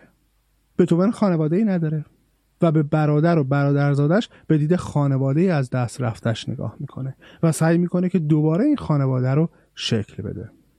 بتهوون از کاسپر مراقبت میکنه، ولی در همین حین که کاسپر خیلی مریضه ازش امضا میگیره که حضانت بچه کاسپر یعنی کارل بعد از مرگ کاسپر به عهده بتهوون باشه و در حقیقت با این امضای کمی ناجوان مردانه حضانت بچه رو از مادرش میگیره. کاسپر به شدت مریض بوده و اصلا چندان هوشیار نبوده بفهمه که چه چیزی رو داره امضا میکنه. بعد از مرگ کاسپر بتهوون کارل برادرزادش رو به خونه خودش میبره و از مادرش جدا میکنه و به این شکل خانواده جدید لودویگ فون بتهوون شکل میگیره. بتهوون الان حدوداً 42 سالشه. دهه بعدی زندگی بتهوون به سرپرستی از کارل میگذره. بتهوون با اینکه در دهه بعدی زندگیش کاملا کر شده بود و توان اجرا نداشت، دست به خلق آثاری زد که بسیار پیچیده تر و ساختار شکنتر از آثار قبلیش بودن. با تمام مشکلاتی که برای بتهوون به وجود اومده بود، بتهوون هنوز قدرت داشت تا شنوندگانش رو بهت زده و سرگرم کنه. در اپیزود بعدی در مورد دوره سوم زندگی بتهوون صحبت میکنم.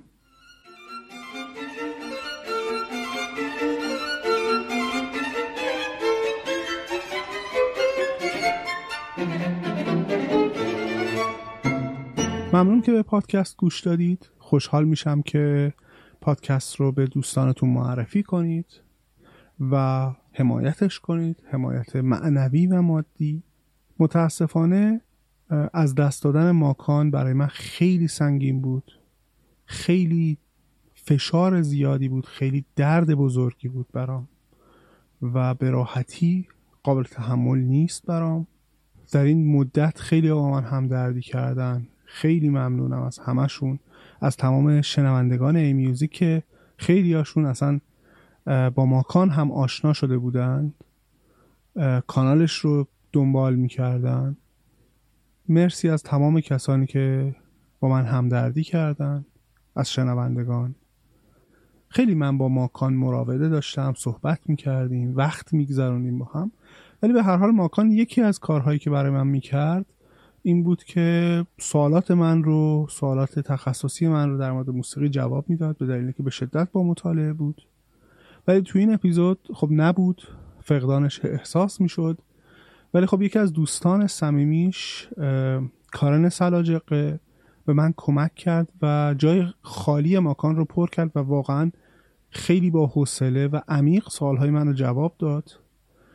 خیلی ازش ممنونم. احتمالاً هم یار ای میوزیک باقی میمونه و در اپیزودهای بعدی هم به من کمک میکنه. در ضمن از دوستم کامبیز سیروس بختم تشکر کنم بابت معرفی اون ویدیوهای دانشگاه ییل که من توی مدت ازشون خیلی استفاده کردم. دست درد نکنه کامبیز جان. ممنونم ازتون، ممنونم که شنونده هستید و ما رو دنبال میکنید و صبر میکنید برای هر اپیزود. خدا حافظ و به امید دیدار.